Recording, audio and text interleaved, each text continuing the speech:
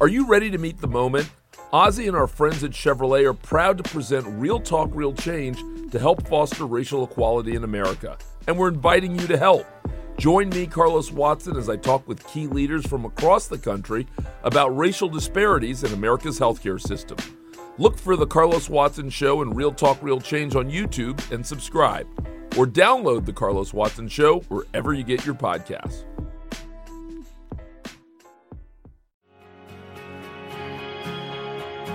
G1 Climax 30!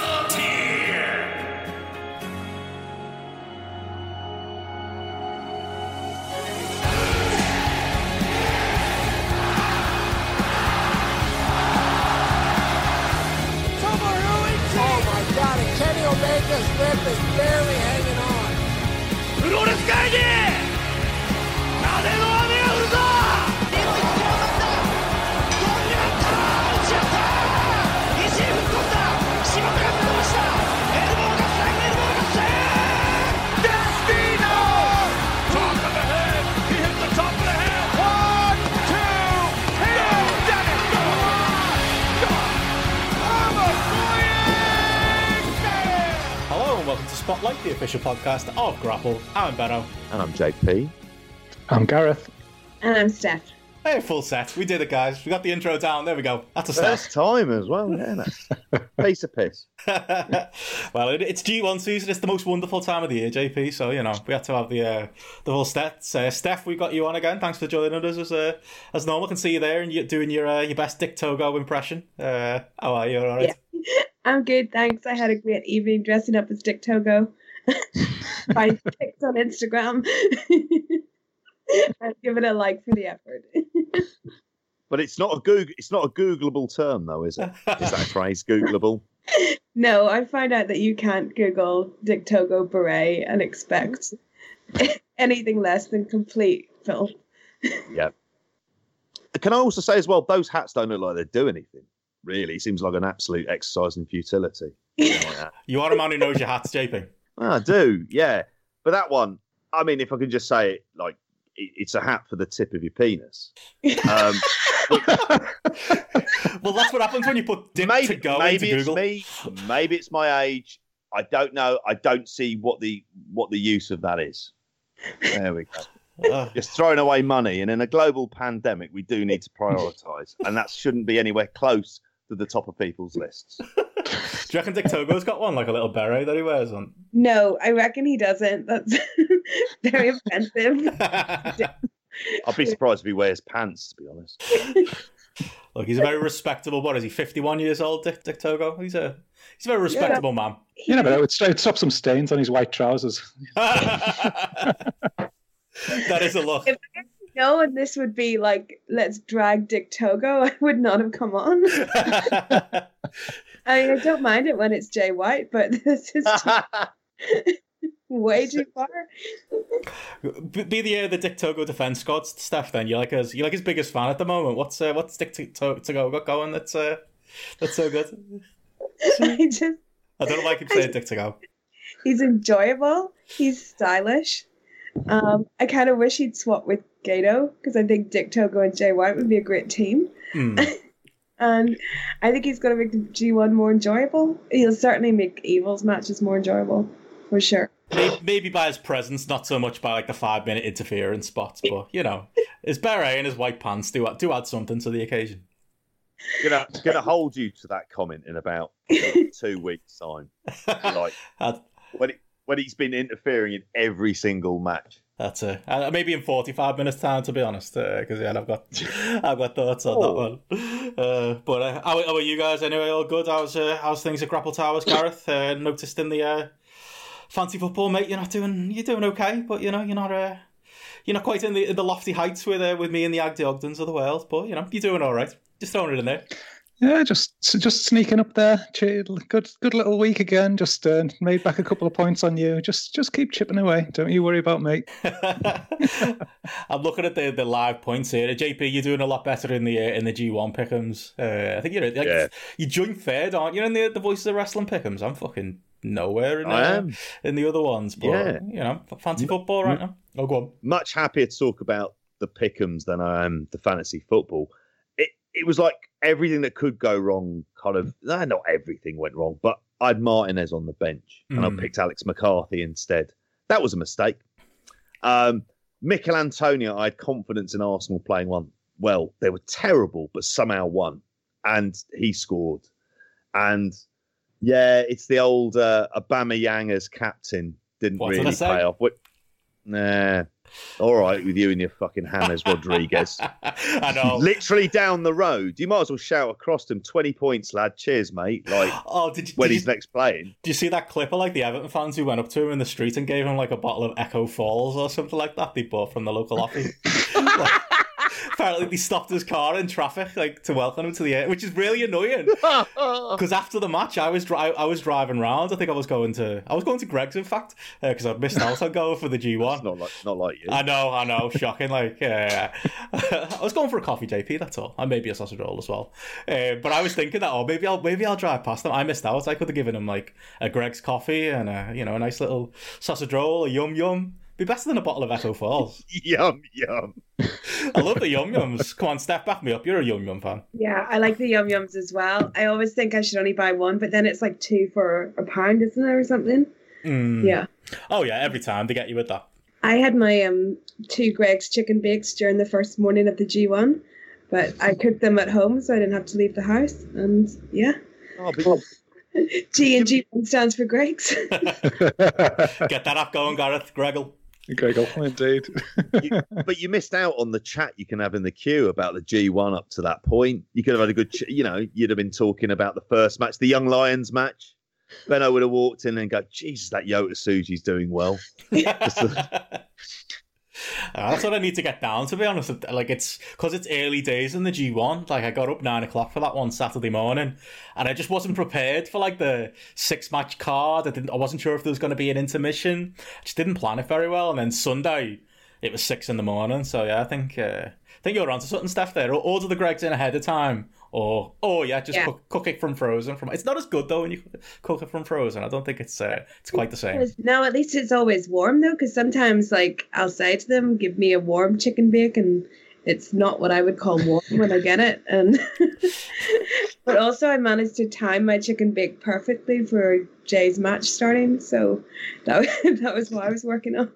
Oh, by the way, while we're talking food, and you're talking food specifically, Steph, all those chicken Kievs from Iceland. Oh, this is a callback. Yeah. I love it. They're all right. Yeah, they're all right. Like, it is a callback. This is something that you reward those longer-term listeners. But yeah, I was pleasantly surprised. And the queue wasn't too bad as well, because I was fearing it walking in, given the state of the one in Oxford. But I went in, I thought, the chicken was okay. Like, it was surprisingly... The garlic was surprisingly decent. Yeah. I would say that. Mm-hmm. Yeah. Bit of broccoli and some new potatoes. It was rock and roll night here. Then I had those. I love it. I haven't been to Iceland in ages, to be honest. I have become, in lockdown, I became an Aldi guy and I've not turned back. And I've got a couple of the beers here. We've all got a couple of drinks on the go for the show tonight that they were bought in Aldi. It's where I get all my food now. Yeah, I think I've crossed over now. I'm looking at moving to like the other side of Liverpool, sadly, so I won't be living in the Goodison area anymore. But first thing I did double check, what's the closest Aldi? And if not, what's the closest Lidl? And there is a Lidl. It's not far from my work. It's like a 10-minute walk away, so I think I'm going to survive, but I will miss having a local Aldi closer to me. It's such a shame that we didn't know each other. Like 20 years ago, when I worked at Iceland head office, I had that discount card there for working at Iceland. You two could have been absolutely hammering it. Oh, yeah. Could have been saving a fortune. You could have also been giving him Everton tickets when you weren't there as well, didn't you? Very true. He's missed out on all of this. All these lost opportunities, you see. Tony would bump into each other in the Berkey soon. What are you going to do about that supermarket? It's on the county road near you. What's the name of it again? Oh, which one? Heron Foods. Heroin Foods. I'm sure I'll find an equivalent where I'm moving to, but it won't be the same, JP. I know you'll be gutted that I don't live in your favourite area, Kirkdale, anymore. And I was telling me, God's cunt. When I told me dad I was thinking of moving, he dropped on me, and I've never known this before. My street, 3 doors away from me, there's a house that Everton owned. And when they used to sign players in like the 60s and 70s, they put them up there for like the first couple of months of them living in the area. Like, yeah, exactly. Like, and you've seen My Street, JP, so that's a different world compared to these days where the footballers live now. You say that. What a reality show. James Rodriguez comes over and he's like, all right, yeah, moving to Liverpool. You're living here. And you're like, honestly, but God, you could show him Brookside Close and he would kill to live in it. Kind of like Mandy Jordash. But like, it would be like, honestly to God, like that would be hilarious. Him having to live on that street, him having to run that gauntlet on the way to that corner offie where Dixie Dean is, and what looks to be the shiftiest social, working men's club that I've seen. It'll be like Impact Wrestling Wrestle House. That I've been waiting to get you two on here together. When I wasn't here the other week and you were giving Impact Wrestling loads. Oh yeah. Go on, Gareth, get your revenge, mate. You were fuming at him. Oh, Eric Young, Eddie Edwards was that good, was it? You look at those ratings on that app.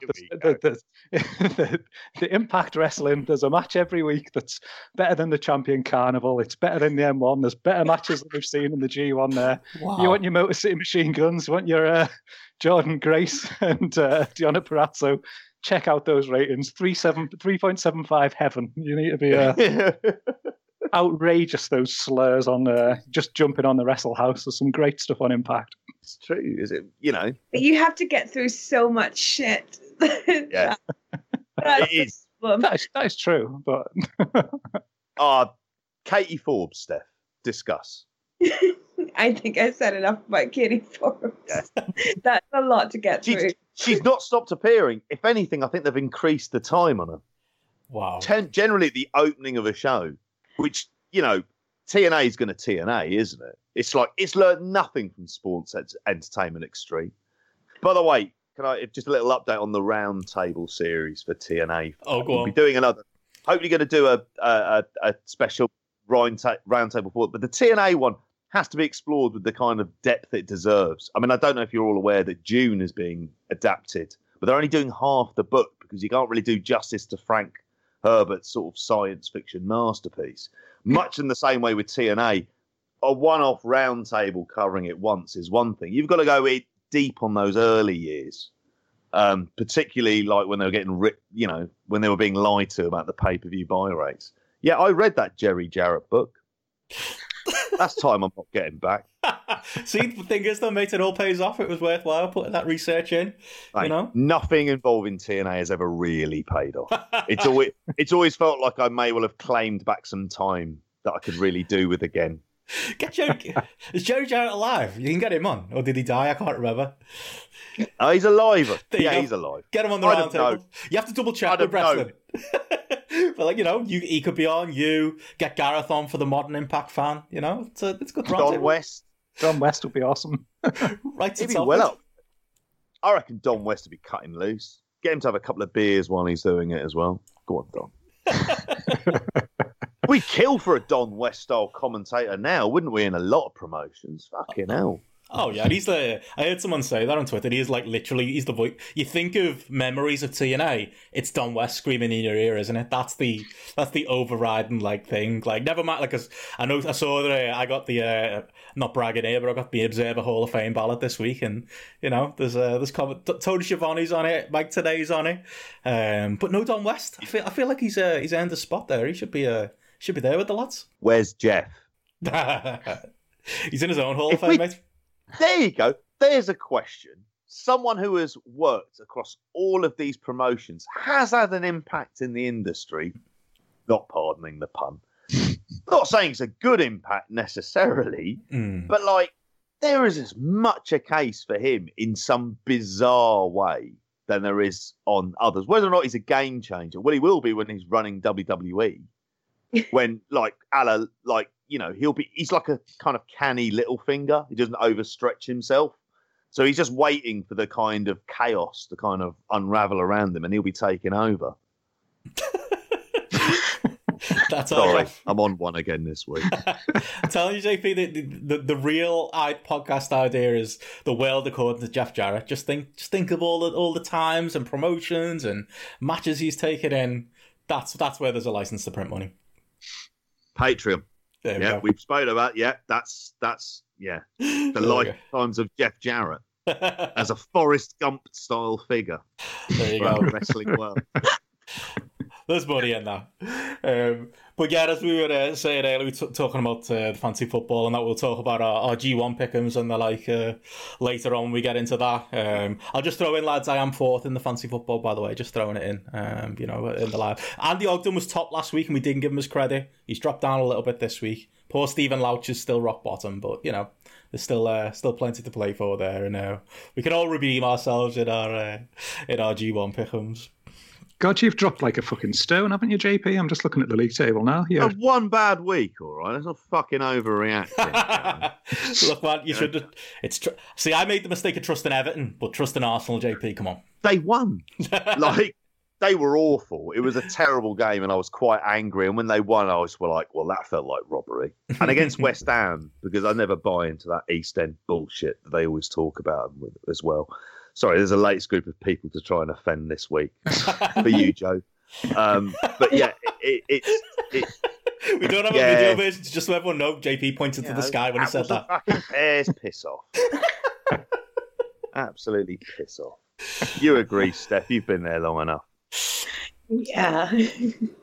Dundee Arms used to be like that before it got massively gentrified. It was a proper spit and sawdust geezer pub. Because when we saw Tanahashi there in, I want to say 2014, went in there with Joe and his brother Sam, and it was like, what the fuck is it? They had boxing on the telly. He's like, yo, watch the wrestling, are you? And I don't know why he was talking like that. I'm from London as well, and I don't have any kind of accent like that. I digress.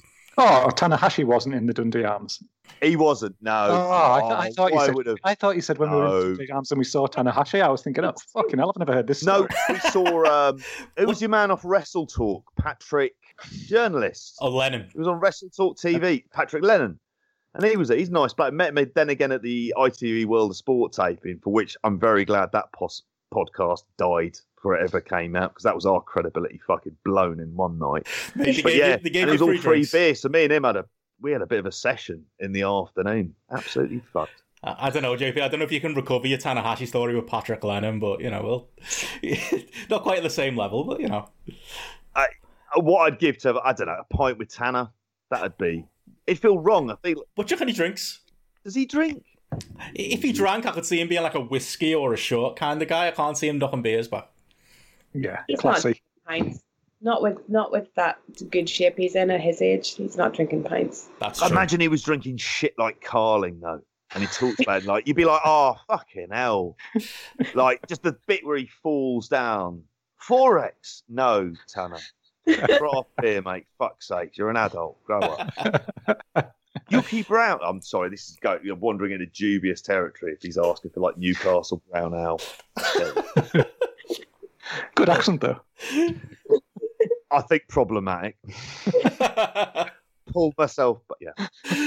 Go back, JP. Well, there you go. There's a visual. There's a visual for everybody. Yeah, Tanahashi in a London pub.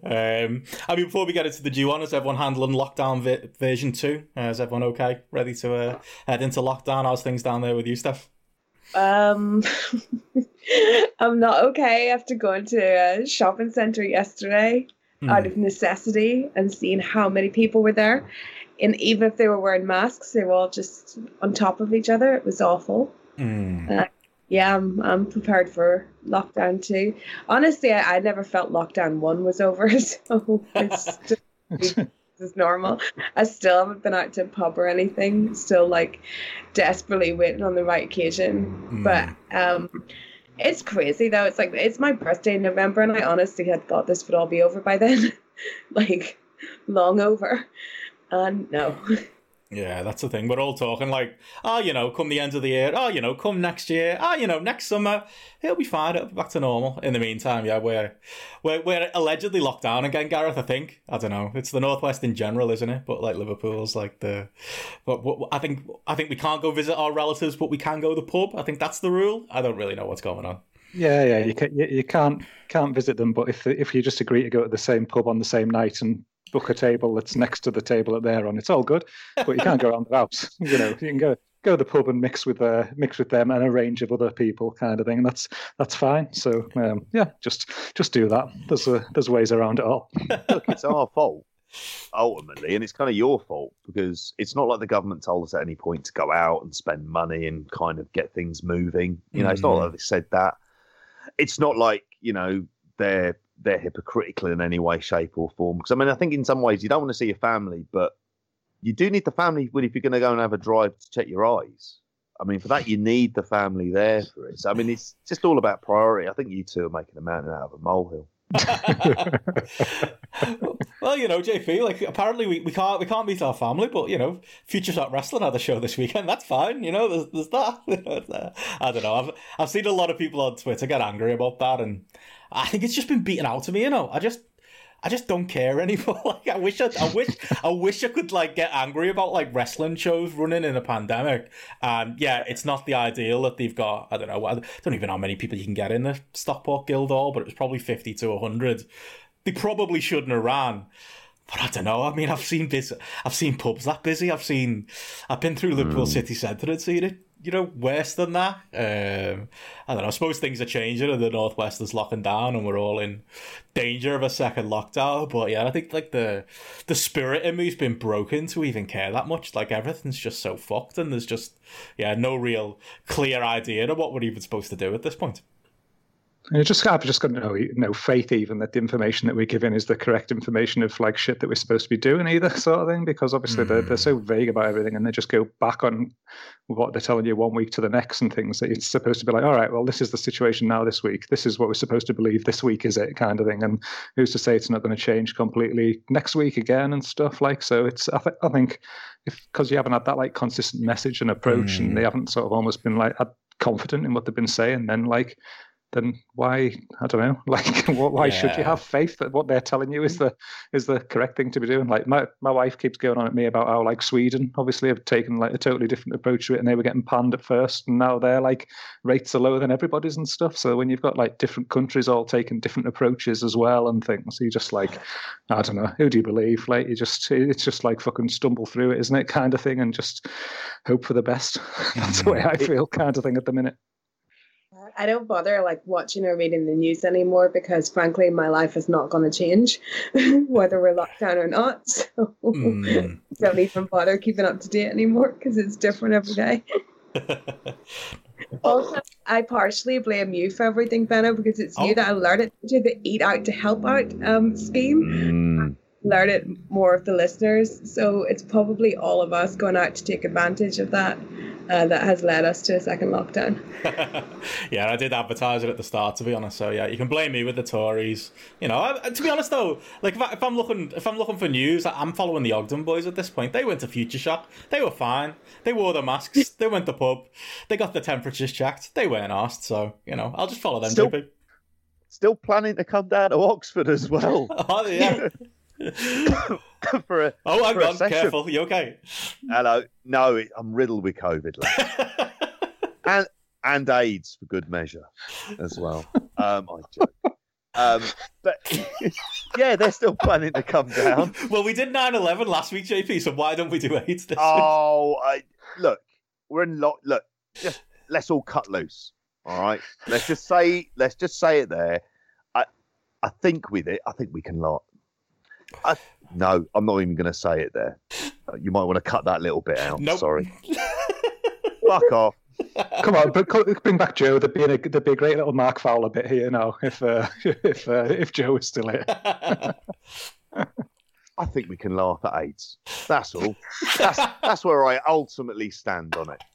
There you go, everyone. Quote JP. Wow. Magic Johnson can. He's doing brilliant. I was a fucking kid when he got that. Jesus, my eldest is 16 next month. What the fuck? Sorry. Sounds like I want something bad to happen to him. I don't. I'm a fan of that Lakers side. There you go. I thought the title of the show was going to be Dick Togo, but now it's just going to be AIDS is all right, isn't it? You can laugh at AIDS. That'll work. Can we? I still think go with Dick to go. We'll work him background again as well. Yeah, I'll just have to work on those images, to be honest, based on Steph's Google search. But anyway, before we get ourselves in more trouble, should we talk some G1? Let's do that. Let's talk some G1, everyone. It's we're going to be doing some coverage as the weeks go on of this G1 stuff. This was probably an easy intro, I think, to the G1 season. There's only the 2 shows to talk about today. By the time this goes out, we're still. Oh, go on. What's going on? What's NXT UK started, Benno. Oh, sorry, is that the lead story? Our brand is back. Like, well, we start with the G1. I feel like that should be our lead story, to be honest. Yeah, the NXT UK is back. Apparently, there was a Noam Dar match that was good. Apparently, I don't know. I don't know much about it. If you want to take it away, Gareth, go for it. No, let's start with the G1. Fucking hell. Yeah, if you want that British wrestling experience end of the month, everyone, you can listen to me being forced through gritted teeth to me and Martin being forced to review that. But I expect all the weeks of the episodes to be covered by you, by the way, not just one. Fuck me. Yeah, we'll see, mate. We'll see. In depth, I want match analysis. Well, I do remember a time when I had a free ticket to come and see New Japan Royal Quest and you didn't come, and then I had a free ticket to come and see an NXT UK TV taping and you did come. So I think we know where your priorities lie. I mean, one was down the road from my house, but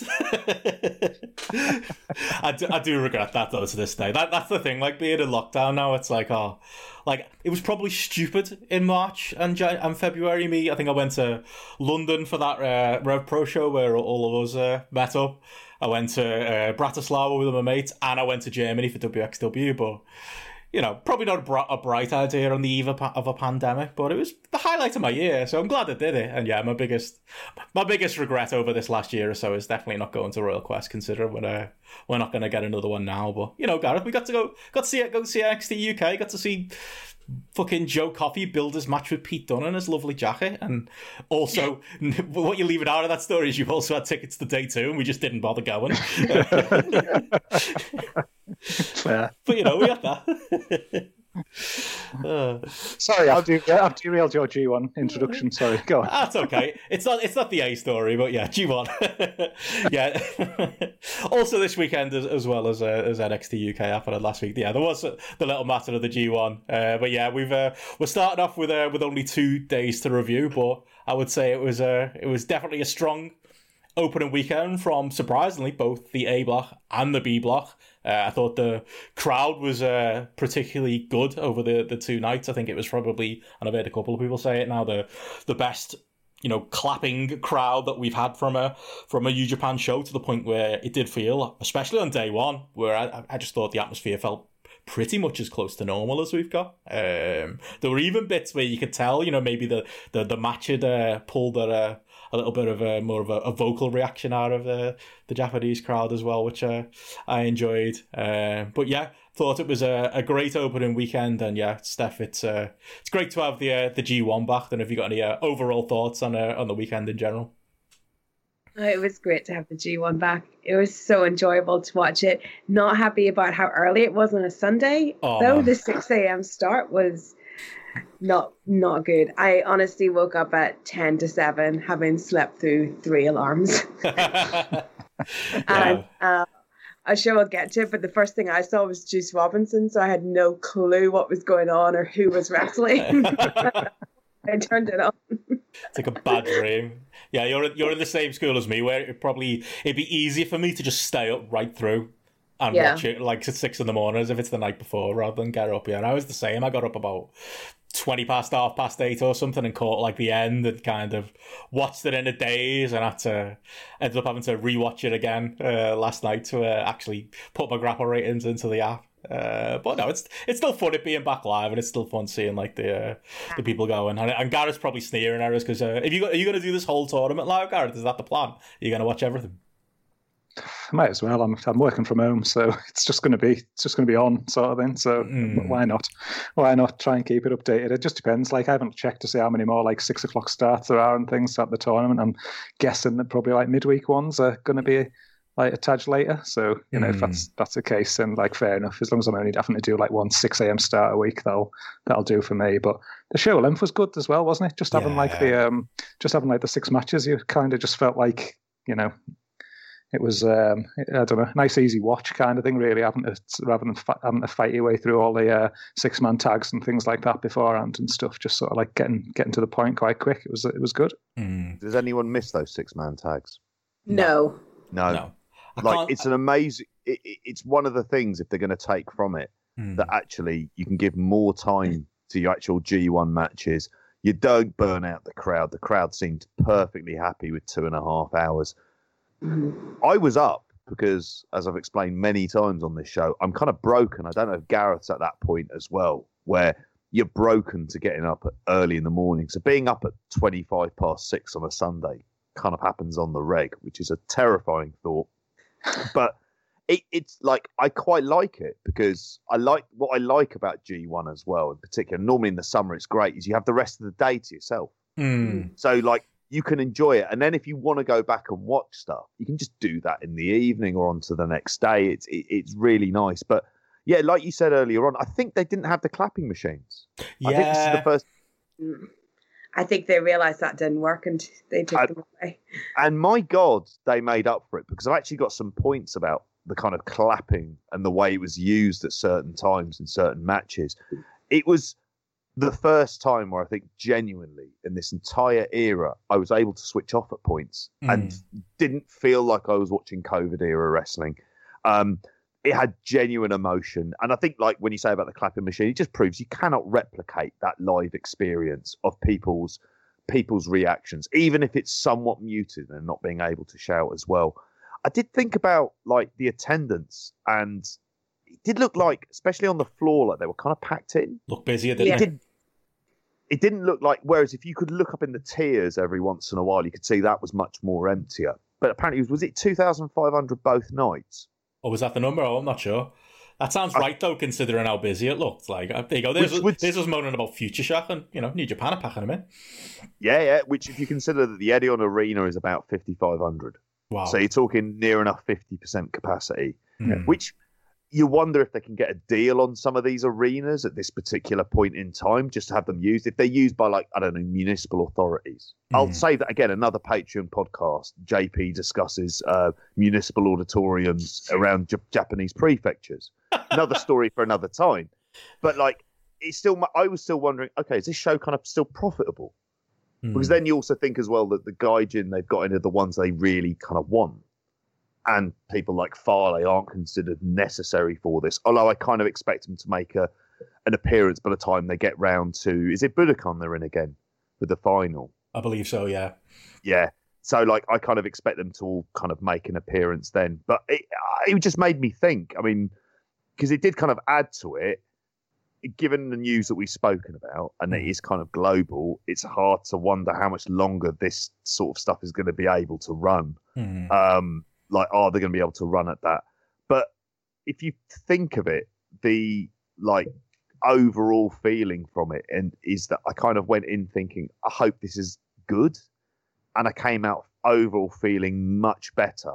Even though, in terms of, as we're going to get into the killer matches, it's not like it's full of like 4-star plus matches, but generally good, solid cards with nothing that was absolutely horrific. And you're thinking, yeah, compared to a lot of stuff, like that made for a couple of fun shows.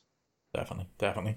Well, let's get into it then. Let's kick off with the A block. And, I can't say I'm going to be watching all of these young boys. I mean, you take away the tags. We say the tags aren't missing, but did any of us actually watch those undercard tags anyway when it got deep into G1 season? I think I'm going to do the same with these young boy matches, but I don't know. I've got to go to you, JP. I think you'll be the young boy correspondent for this G1.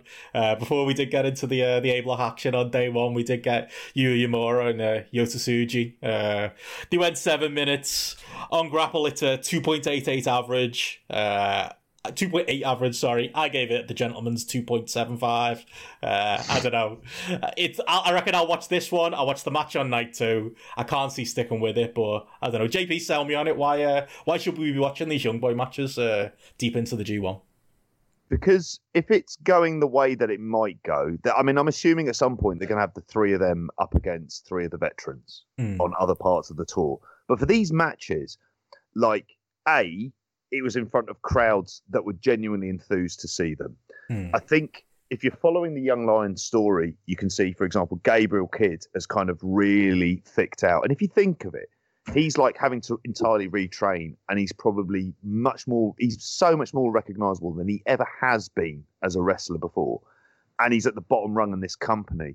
But you've kind of got this three-way kind of young boy feud with kids sort of representing the LA dojo while simultaneously being part of the New Japan dojo as well.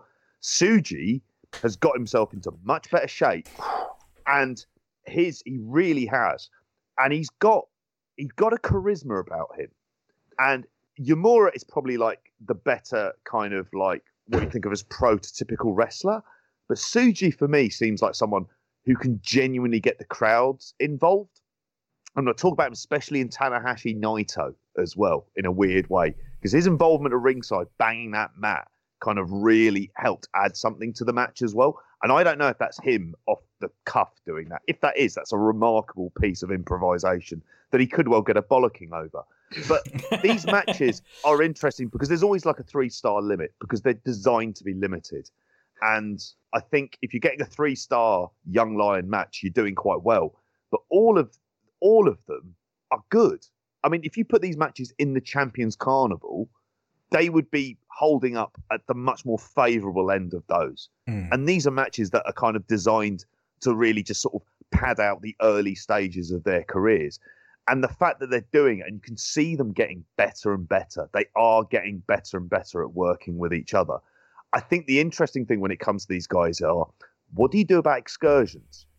Because excursions aren't necessarily going to be there. And I also think as well, it wouldn't surprise me to see Oka and Umino, or one or both of them, make some sort of appearance, but by the time we hit like the G1 final. It wouldn't surprise me at all, because they're both back in the country. And I think because this is the next stage of them, but all of them are heavyweights as well, rather than juniors, I think there's a kind of interesting element for that as well, and what they could add. I could see someone like Yota Tsuji being like, if you had him in like a kind of Hoss tag team, first of all, I think he could really get some value. And when I say value, we're talking 5-6 years down the road before we see it. But I love that long-term storytelling. It's like watching, characters develop in season 1 through to season 8. And we're only in season 1 with these guys. And they've got more about them, particularly, I would say, Tsuji. And I'm going to be biased in terms of Gabriel Kidd as well, who, again, all the credit in the world, staying out there has proven to be, in terms of career decisions, one of the best ones. And, he's bulking up seriously as well. Wouldn't surprise me if he's gone and learnt Japanese, because he seems to have really he does these blogs, and he really seems to be kind of enjoying life in Tokyo. Good luck to him. What star rate did you give it, JP? I went 2.75 because I thought it was a good young boy match. Bad young boy matches are like 2 stars. Oh, me. okay. That's 2.5, pretty good. 3 stars, that's a cracking Young Lion match. Gareth, maybe you can get on some Young Lion stats. There we go. Put you on the spot there, There's Gareth. a project. Yeah, I mean, the average for that Tsuji Yamura match was like 2.8, and I think that's probably about right. It was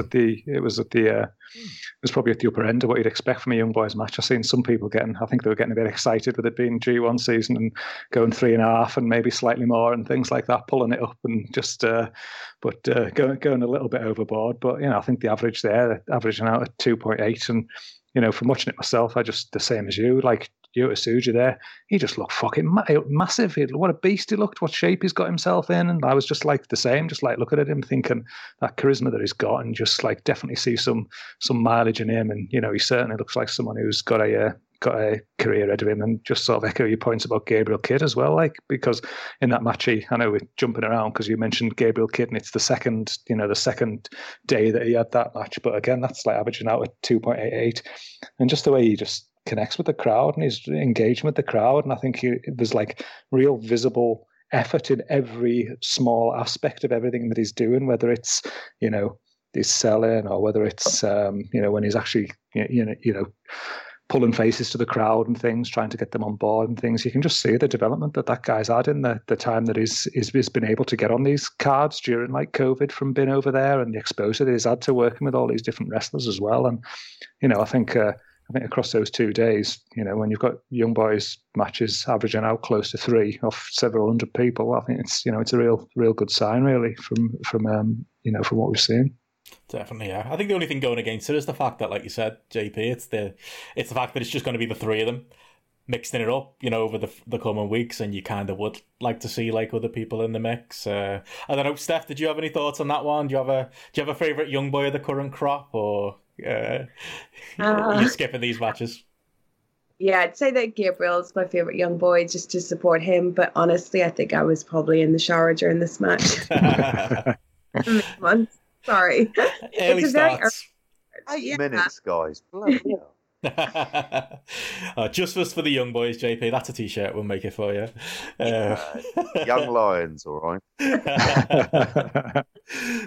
We'll see how this interest keeps up as the coming weeks go. But yeah, like you said, 2.75. I think we kind of agree on is reasonable for a young boy match, and a 2.8 average, as Gareth said on Grapple. But we got started with the proper stuff with the first match in the A block. Yujiro against Will Ospreay, and I'll tell you what, like, I probably overrated the first. I actually went back and amended my grapple rating, because it was like, I think I was so impressed with the job Ospreay did, basically wrestling himself. Like, I think I gave it 3.75 originally, and then rescinded that and made it a 3.5. I was kind of thinking, you know what, there's a long G1 coming here, there's going to be better matches than this that are 3.75s, but I still stand by my 3.5. I'm quite happy with that. The grapple average is 3.05, so maybe people are a little bit lower than me on it, but yeah, I thought it was Ospreay was, there was obviously the big reaction for him coming out. There's the promo afterwards that we can talk about in a bit. But as far as the work in the match, I've seen people credit Yujiro and say, he put a shift in, or we'd like to see this Yujiro every match. You know why you don't see this Yujiro every match? Because he's not in there with Ospreay. And whatever you think of Ospreay, he was in there with his working boots on, and I feel like he dragged Yujiro to something very serviceable. But yeah, all in all, I enjoyed it. Went a little bit lower on my rating in the end, but 3.5 for me.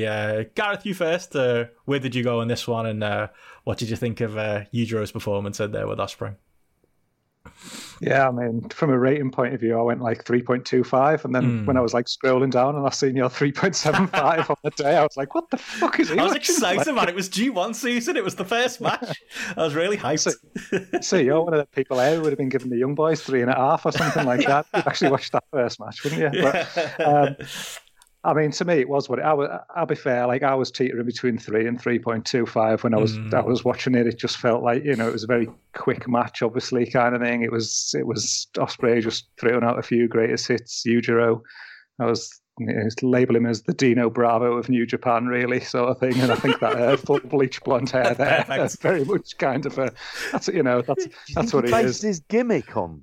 Like, perhaps it's a massive in-joke to Dino Bravo. It wouldn't surprise me. I think I'm lazy and there's a gangster element. No fags. Yeah, there's the parallels are there, and he's shit as well, which is like Dino Bravo's the worst wrestler I've ever seen in my life. So it's definitely matches up there. But I think the main thing I was intrigued with was just obviously you've seen like Ospreay and the size that he's packed on and things like that. And I was thinking, is he going to be like, is there going to be a change of style here? And is there going to be a change of style for him going heavyweight now and things? And is he going to be cutting out, or can he even physically do some of these moves that he's done previously and stuff? And like, you visibly like heard the Japanese commentators when he was doing some of these flips and things, that at the size he is now, that the excitement amongst those and like the surprise. And but I think all in all, to me, like, it was very much, it was a 3-star special. It was Ospreay just pulling out some of the greatest hits, Yujiro being in there and doing what he needed to do to get Ospreay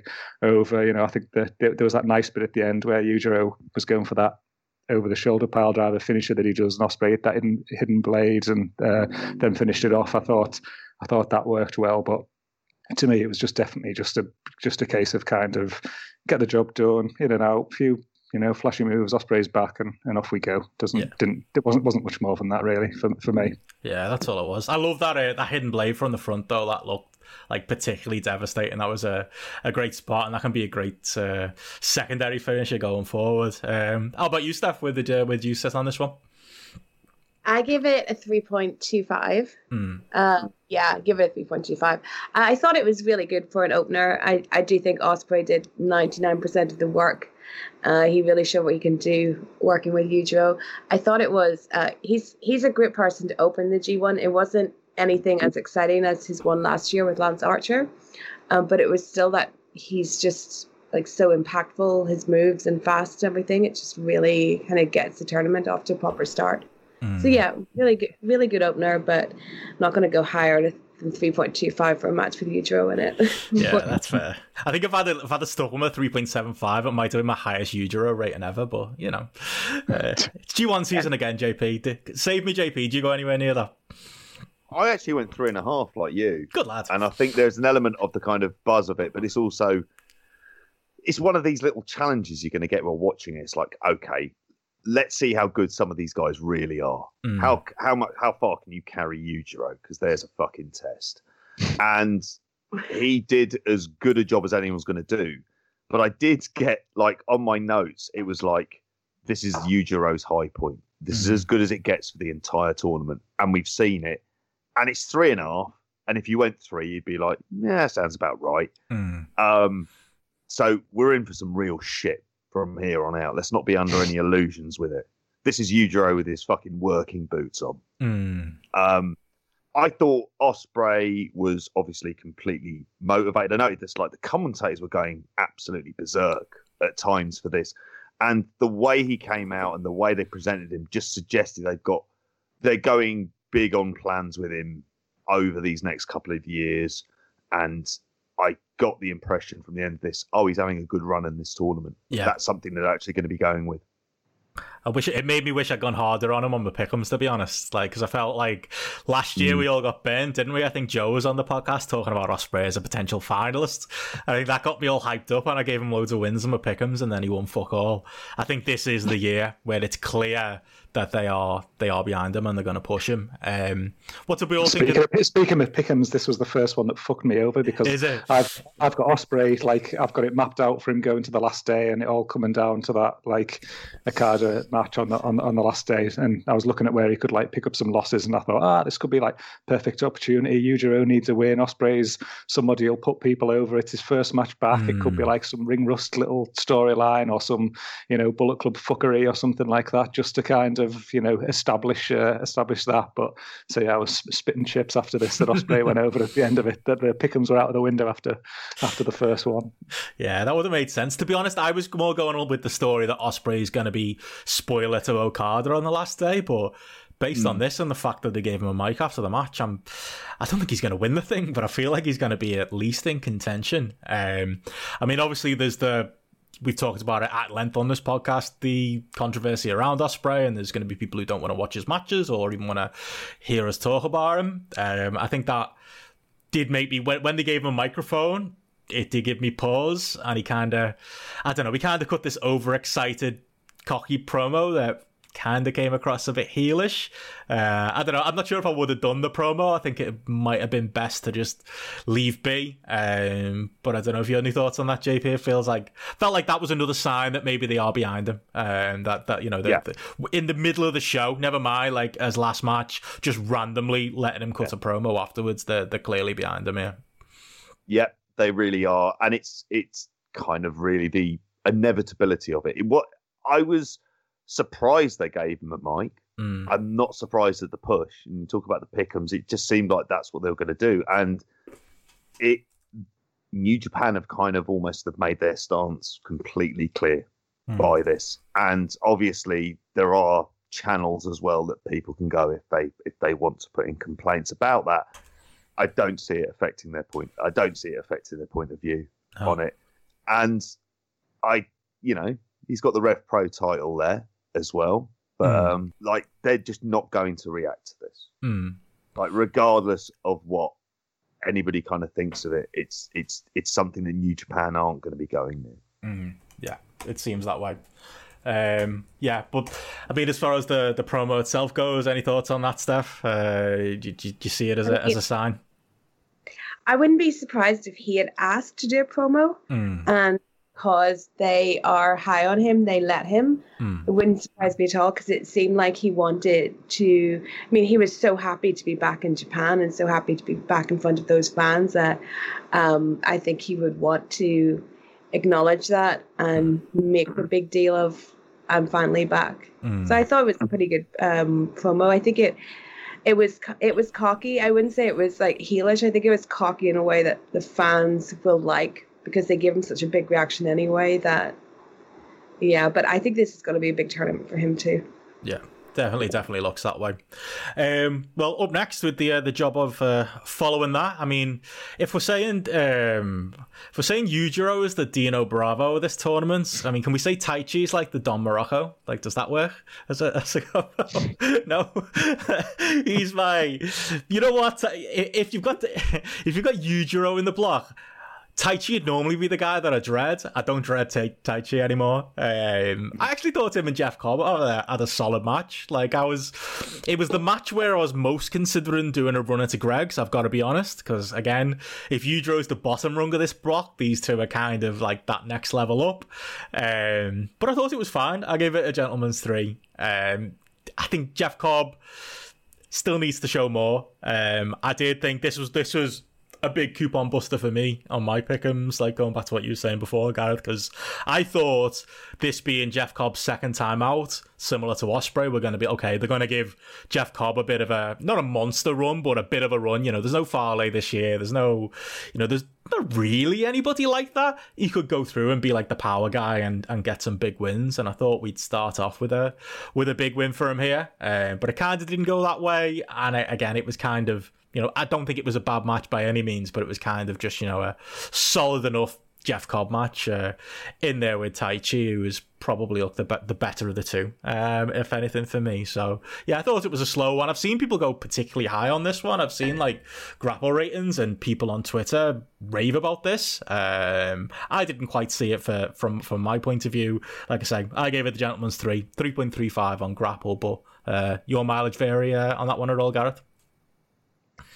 Yeah, I mean, I went 3.25, and it was kind of one of them weird ones. Like, it ended up being the same as the Ospreay match for me in my ratings, like 3.25 for both. It was almost like if I could have added like a 3.33, I would have just added like it wasn't quite a 3.5, but it was a shade better than that Ospreay match for me.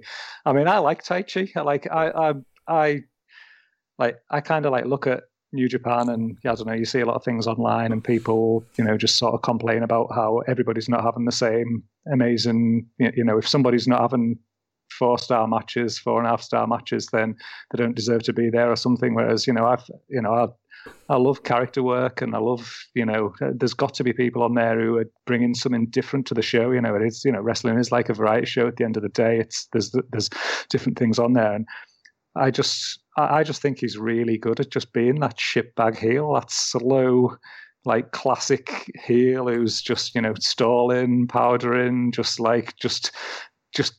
meant to be there to irk you and want him to get beat, and then he gets the win and like it pisses you off and things like that. That he's there and is, obviously he's never going to be pulling out like 4.5-star matches, things, but it's not what he's there for me. And like, I really enjoyed what he did in this match, and I think it's from like a Jeff Cobb point of view, certainly don't see him going like any further in the tournament, but I think he's one of them people who you can have in there, and he's going to win half the matches that he's in. He's going to lose half the matches in. He's probably going to get 6 or 8 points, kind of thing. He's not getting any more of that, but he can lose a match like this without losing too much credibility. But then equally, you can put him in 3 days' time against somebody else, and he can win that match, but he still looks credible because he's big and he's got a lot of positive offense in and things like that here against Taichi and Taichi and things. So, I mean, the way it came out of it, for me, it was like 2 middle of the pack guys who put on a decent second, essentially second match on the show match. And yeah, I like what Taichi's doing here, and I think they can use him to like build on this and build with his character. If he's like just shitbaggery as the tournament goes on, and he's going to spoil some people, and he's there will be things where he didn't have to lean on cheating so much here and things, but then he will lean on his cheating against other people and things. So there's different ways it can go, but yeah, it worked for me. 180s heel does that make Taichi then if it's not Don Morocco? Does that make him like Greg Valentine, or is Honky Tonk Man 2 a nail-on comparison? He can go in the ring better than Honky Tonk Man can, but there's elements of the gimmick there. Yeah. Oh, you're asking me on the fly here. Brown. What was that? I think. Bad News Brown. I could see that, but Bad News Brown, who's really into karaoke. Yeah. Is a bit of a Rick Martel without the work. He's the model Rick Martel. I could, if his where he's using his, I could see Rick Martel ripping those pants off if he'd have had them back in the day. He'd have been loving that with his atomizer. There you go. Thoughts on Taichi or Rick Martel stuff? Are you a fan? I feel exactly the same about Taichi as Gareth does. I really like him a lot. I think he's a really good heel. I miss Miho though. I thought she might be back for G1, but no. I gave the match Gentlewoman's 3 as well. I like it. It was solid. I kind of feel sorry for Jeff Cobb because I feel like he loves New Japan more than they love him. I feel like he's the boyfriend that's made a big commitment and gesture, and the girl's like, yeah, but I'd still like to see other people. That's kind of what's going on there. I can't see him having any sort of a good tournament, whereas I can see Taichi spoiling like a lot of people. I can see him in that role. But yeah, it's a solid match, but I mean, I can't imagine getting very excited about a Jeff Cobb match ever, so Taichi was the best part of it. Yeah, he's like he's the Mike Elgin 2020, isn't he, JP? Jeff Cobb. It's like same kind of relationship where all Mike Elgin ever wanted was to get a plane out to Japan, and then he finally got out there, and he got over for a while, but it was a brief relationship, to put it in the terms Steph said there. It was a fling rather than a long term thing. I was thinking when you said that, Steph, I was reminded by like WH Park getting in a little spat with Jeff Cobb. That's as much more of a devastating put down of Jeff Cobb than I've ever heard anyone ever say. Because it is kind of true, isn't it? It is a case where he absolutely loves being there, and they're just kind of like, yeah, we like you, you're really cool. And that's as far as it's ever kind of going necessarily. However, I think he seemed a bit more in shape and a bit more focused, a lot more focused than last time, where it was just frankly sloppy and very disappointing. On a personal level, like, he needs this to go well.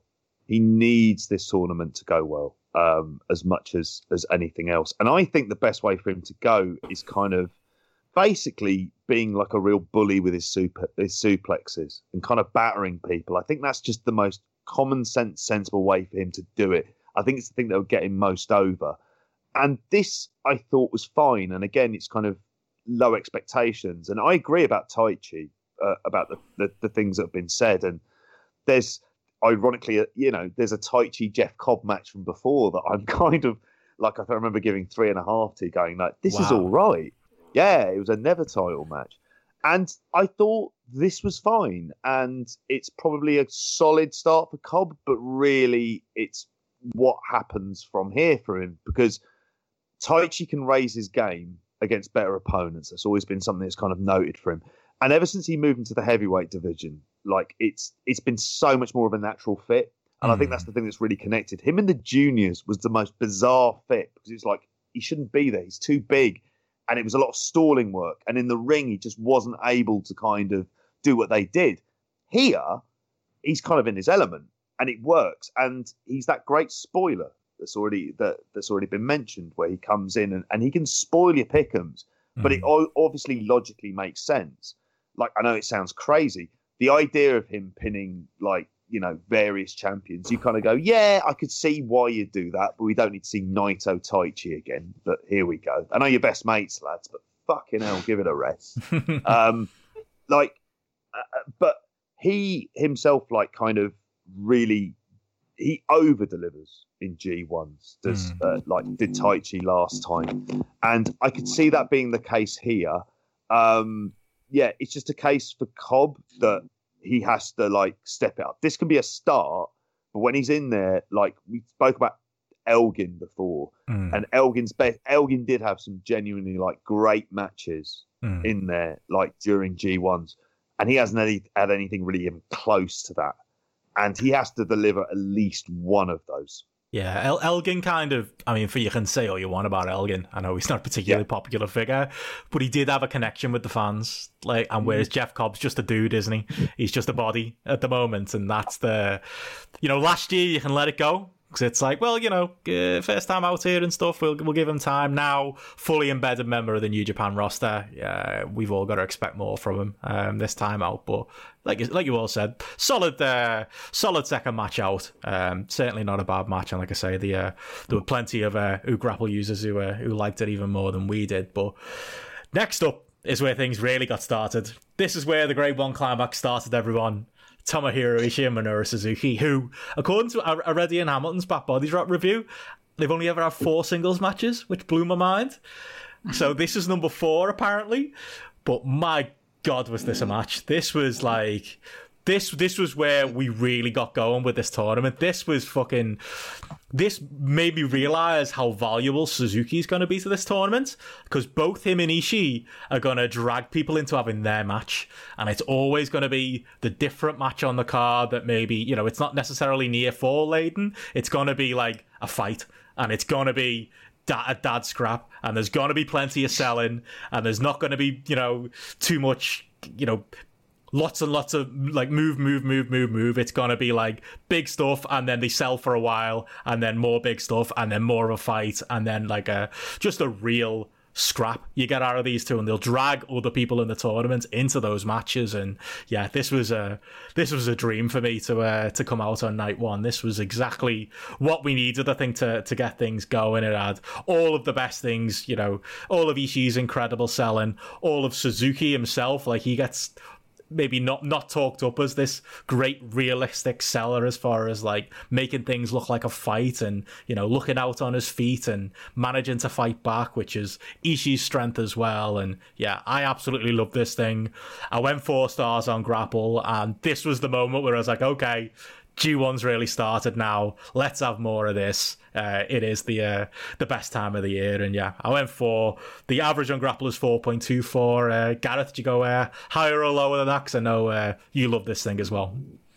I did. I loved it. I went 4.25. As much as I loved it, it was still kind of in that bracket to me that it was, it's great that it's over a 4. But like, I don't know, I didn't feel like I could go any further than 4.25 with it. But I mean, God, I just loved it. I mean, this is my kind of wrestling. This is everything I want from wrestling, where it's it's aggressive, it looks real. Just the way they just started here, it just came straight out of the gate, right into what you'd expect. And I was definitely feeling like, G1 started here, and they had that little bit where they tried to wrestle at the start and then just went back to just like slugging into each other, and just it was just that whole back and forward, really. It was until like Suzuki got him to the outside and was able to get the upper hand, and then you add Ishii in that perfect kind of fighting from underdog position kind of thing, where he's working his way back while Suzuki's just laying fuck into him kind of thing. It's just it was just perfect the way that it was set up, and just like some of those exchanges. I mean, just the sound on some of those strikes, and just like the hitting them with the meat of the forearm, and some of them kicks and things like that. Absolutely, brilliant. That butt. But I think it was just. I think as well for me, it was just.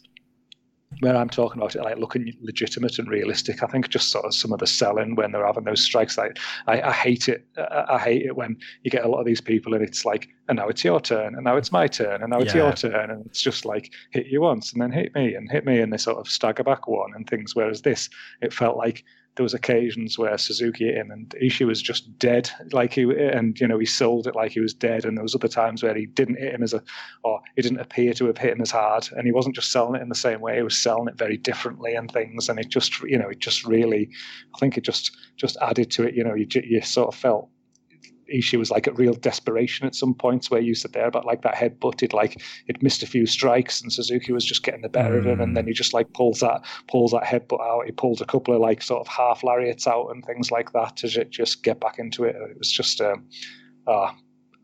loved it, absolutely loved it. It was like the second I heard Ishii's music sort of going, it was like, yes, here we go kind of thing. And especially because I'd done I'd put the graphic out to the previous week, and it just showed that like Ishii had the highest average last year on Grapple. 8 of his 9 matches last year's tournament were like averaged out at like 4-star and above off, across like, thousands of votes kind of thing across the whole piece. And you're just like, this is his time to shine. And yeah, long may it continue through this tournament, because fucking hell, he's got some opponents in this tournament to work with as well, hasn't he? Oh yeah. G1's big Tom Ishii season. That's what I say. That's what it is. And you got he's like you said, that music hits and it's G1. Like this is when you're getting the proper stuff. Were you as high on this one, Steph? I'm guessing it's not going to be a match of the night, but was it at least close? It actually was my match of the night. Oh. My objective match of the night. I'm just like, I give this 4 stars, but I'd headline Wrestle Kingdom with these two. Like they're so great together. I'm so happy Suzuki's in the tournament, but like you both said, it was just totally like perfect match. It was also the kind of match that I really like, just 2 guys, especially 2 older guys just beating the shit out of each other is everything I wanted to see on a Saturday morning. I think, Ishii's going to have a great tournament, but Suzuki being in the tournament is just fantastic as well. And they're both going to get some really unique matches out of the rest of their opponents. Yeah, that's what they're there for. And like I said, this was the dad fight. Combined age of 90-something, JP. Like that's what you're getting out of these two, though. They're going to do that, and they're going to put like these younger kids to shame. These are the proper dads. These are the proper lads in this tournament. This is the standard that me and Gareth have to live up to when we have a I want to see you have a fight, yeah. Birkenhead like this. I don't know, Gareth. I don't know if I could do 13 minutes of this. I really don't. I mean, it's mirroring the kind of obvious. This is like G1 comfort food. This is what you want, delivered how you want, and it's always good, and it always feels kind of nourishing. And yeah, you've seen a lot of it before, but it doesn't mean that it's never not welcome. And so I look at kind of Ishii, for example. It's never about his record; it's about the matches that he has. That's the thing you remember about him. It's not how close he comes up in there. Although, and we saw this at Royal Quest, or you didn't, Benno, but us come three on, did. Man. Sorry, look, I've had a bad year already. Jesus. But it's the idea that you could see, like, if you push Suzuki for that one last big run and that one last big match, there is value in that. And they've never done this with Ishii. And I swear to God, I think there'd be enough groundswell in normal times to do a really kind of good house, and you properly build up like this is his one big chance to kind of main event a substantial show. And I think you can honestly do that. And yeah, there was like I did wince at some of the kind of headbutt stuff in there, but I have to confess, as soon as they started slapping each other, I just smiled and I went, get in, lads, I'm happy. And it just kind of made you think, I'm watching normal wrestling. I spoke about it earlier on about moments you kind of you thought you were watching wrestling in normal times. This was one of those moments. Yeah. And I went 4.25 for it. It was interesting, Benno, that you mentioned there that was only the 4th match between them, because I was just looking there, and so one of them had happened at that Strong Style Evolve show that we went to in Altrincham. So that was like we'd see there you go, I turned up to that. There was a Brixton one, so seeing 50% of them live, so that's pretty good. But that's all I was thinking of with that Brixton show was them knocking the hell out of each other in a fucking basketball gym in Brixton kind of thing, and now they're here on this stage doing this. But just thinking, I have to reference Andy Ogden doing his clapping, and then Suzuki just cutting in this look, and then just doing like that across his throat, like the death sign across his throat, and Andy's ass went, as I say, mine went for him kind of thing. God, but I tell you what, when you wouldn't want Minoru Suzuki staring at you and doing that to you, but poor Andy, that was a belter. That was a great moment. Were you at that show, Steph? No, I wasn't at that show. It was a weird show. It was a weird venue. It's a venue I'd be interested to see, like in normal times, other companies kind of run. But he had to go up this kind of like, he pissed it down that day, didn't he, Gareth? And we ended up in a craft brewery and these like poxy little steps. I don't know why I'm going on about this. I don't mean anything. Yeah. So you see that and then you see it here. I can't believe you've seen 50% of those matches live. Nuts. Well, I'm very jealous if that helps, lads, but you know. As you should be. Real Quest 2021, Steph, we'll be there. We'll get to see them have another fight again. But I suppose next up we get to, it's going to be a little bit different this. No Joe on the podcast, but Steph is here. Jay White and Shingo. Jay White made his comeback to New Japan here in the G1, sporting a new beard.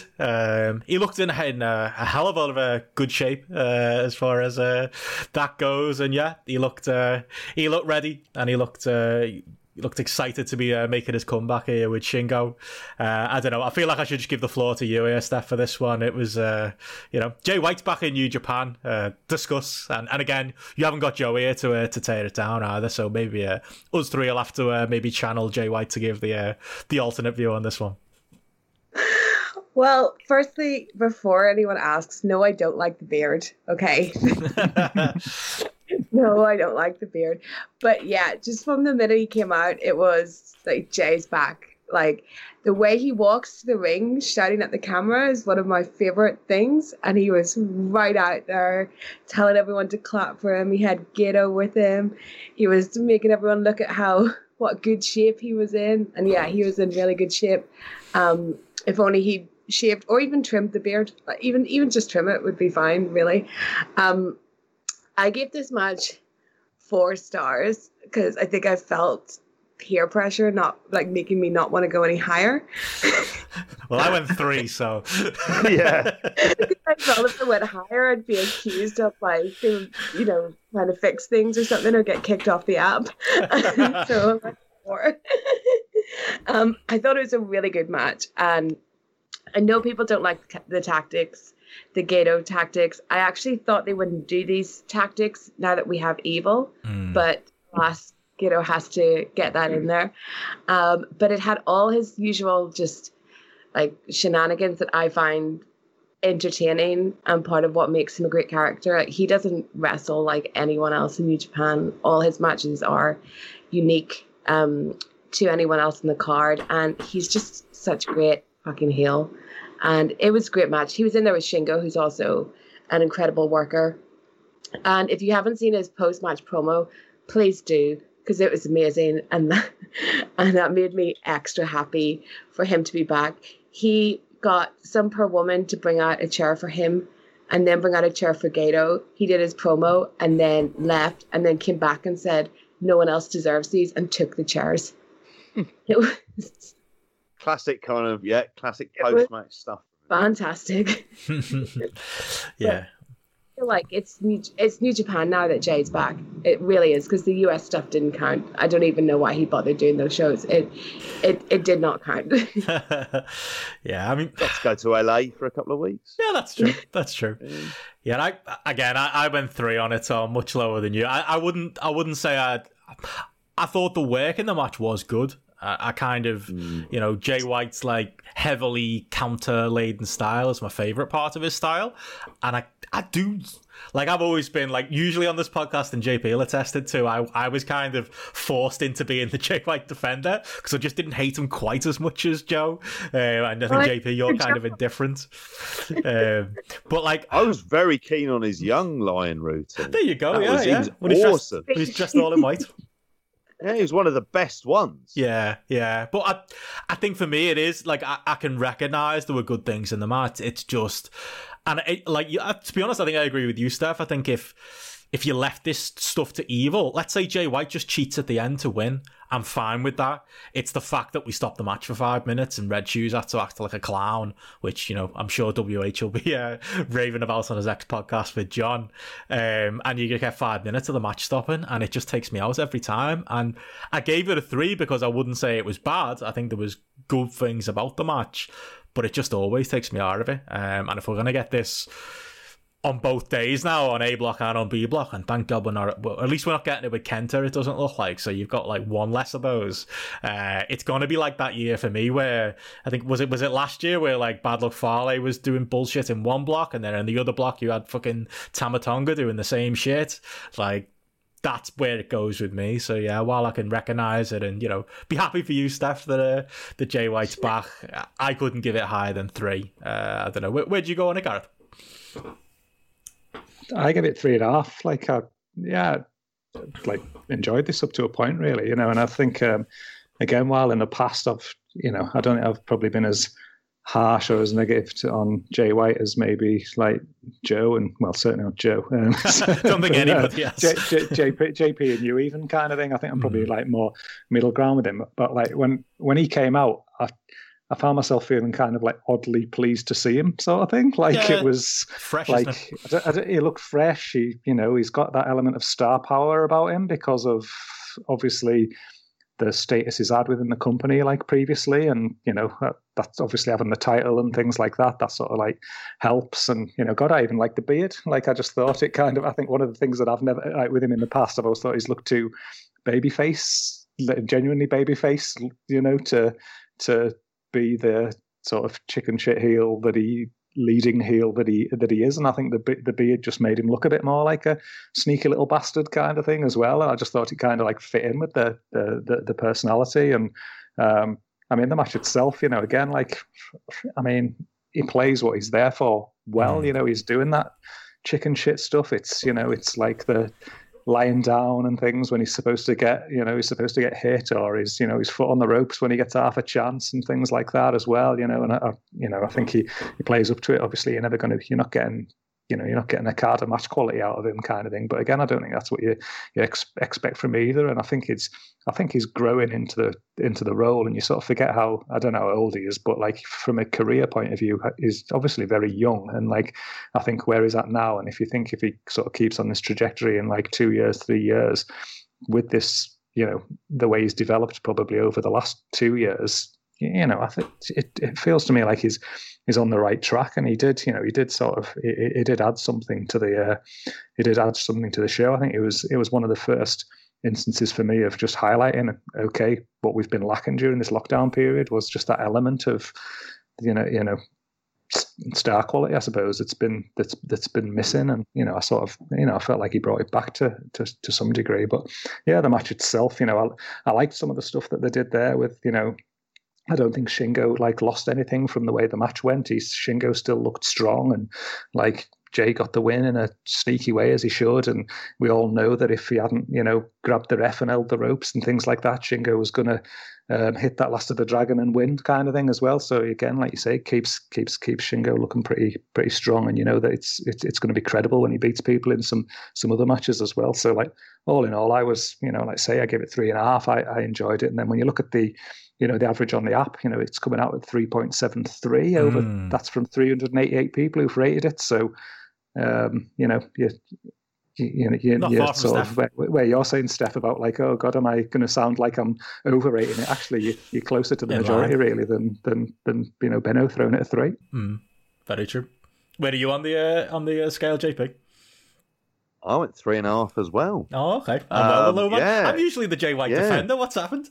This is all Steph's fault, isn't it? It's subtle, just like a virus kind of implying he's good, isn't he? And then it just sort of spreads. I never feel like I've grown a beard, and I'm thinking, yeah, we'll get it longer. That'll work. Well, you can pull it off, mate. It'll look good. I don't mind. You've been doing a lot of running and walking as well. You've got the body for it these days too, you know. Yeah. What, to turn into Jay White? Yeah. Get a bit of a tan. I think I need some vitamins, brother, to help out with that one. Part of the reasons that I kind of enjoyed it quite similar. It was like seeing him, which is a kind of an absence makes the heart go fonder, and seeing him in a proper environment. Mm-hmm. I also enjoyed the fact that you could hear him, and you could hear him with the crowd, and there was a lot of the stuff around the kind of heel shtick that I kind of really enjoyed, the little interactions and the things he would say when he gets out of a hold and the rest of it. And it's all designed just to unsettle the opponent rather than kind of like the kind of obvious examples. It's just like him fucking with their head. It feels like also as well, because this didn't have the length of some of when we think of the Jay White run a couple of years ago, when he first was in the G1, and it would always be the main event, and it'd be 20 minutes plus. This didn't have that, and my God, did it benefit. I often think of of the matches he's had outside of that G1 final with Ibushi, but that match with Okada was it 13 minutes again? And he beat him there, and it was like a great 13-minute kind of sprint and a real shock. And I think that might work because there was an element of him doing a few more strikes and less working rest holds, which I thought was quite nice, and just that bit more aggression. The issue is again that it's those kind of shenanigans need to go towards the end. Cheating to win, and I completely agree. Him cheating to win, seems to be the route, because I just get the impression that they're going to be removing him from Bullet Club. And maybe that's just me, but I could see I just get this feeling that he's going to be the one to go, and it would be good if you could transition away from the kind of obvious cheating, if that is a route that they're going to go down at some point, and kind of show him he can win. He's just canny and he doesn't give a shit about a lot of the rules, but ultimately he can beat you by himself and he'll just mess with your head in order to do that. And I think that's a better version of the character rather than the Gedo stuff. Yeah, totally agree. I mean, where do you think the story's going, Steph? What did you, in your pick'ems, how you plotted out Jay White's tournament? Because I am compelled a bit by what JP is saying, that maybe we are headed towards and leaving Bullet Club and something with Evil. Do you see that's how it's playing out? Yeah, I think we're heading towards him and Evil. I think that's kind of why Evil has Dick Togo, because that kind of doesn't seem necessary if you have Gedo, but I think it's building up to him and Gedo versus Evil and Dick Togo, not in a tag match, but yeah, because that doesn't sound great, to be honest. But yeah, in an actual match, and him being Bullet Club. And kind of just going out on his own, still with Gedo, and being more like a tweener type, because I think fans would pick him over Evil. I think most people would pick him to cheer over Evil. And yeah, I think that's where it's all headed to, really. I think that's why they're in separate blocks. I think it's going to be the final. And I know people will shit on it so hard if it is, but I think it's going to be the final. Wow.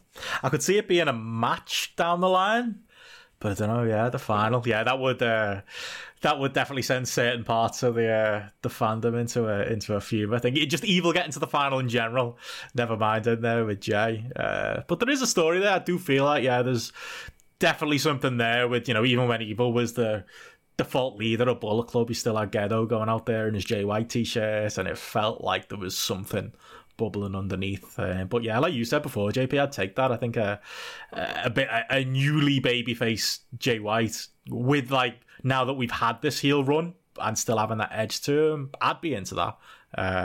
But maybe we'll get more shades of grey than that. I guess we'll see. And maybe if he turns, he'll shave the beard, because I know that's what my mum's waiting for. She every time he's in a big match, like at Wrestle Kingdom, she's like, if he wins at Wrestle Kingdom, do you think he'll shave the beard to celebrate? And then, we had the whole pandemic, and she's like, do you think he shaved the beard? No, he hasn't. And now she's asking me, do you think if he wins the G1, he'll shave the beard? So at some point, he may just... Maybe Wrestle Kingdom, he comes out in a mask, and rather like the reception that Okada got, especially in that pub in England, when they were watching it early morning. Oh, that's the kind of reaction. He pulls it off, doesn't he? And then the mask off afterwards. You never know if you never know if Gedo's been watching WWE, he might be a beard for a beard match against somebody or something like that, and end up having to shave the beard at Wrestle Kingdom. There you go, some classic old school Memphis booking. Her versus beard, him and Evil. Evil keeps her, and Jay loses for the beard. There you go, Booker. Hey, we established last week Grapple Gedo's a listener, so. What about Sonada versus Jay White in a beard versus beard match? That would be awful, wouldn't it? It'd be like Jake Roberts, Rick Martel in that blindfold match at Mania. I mean, Sonada's in there, so you already lost me, but yeah. I'd be asleep, so I suppose really how much damage would it really do? We'll talk the B block, don't worry. There'll be plenty of Sonata and Evil Bash to come.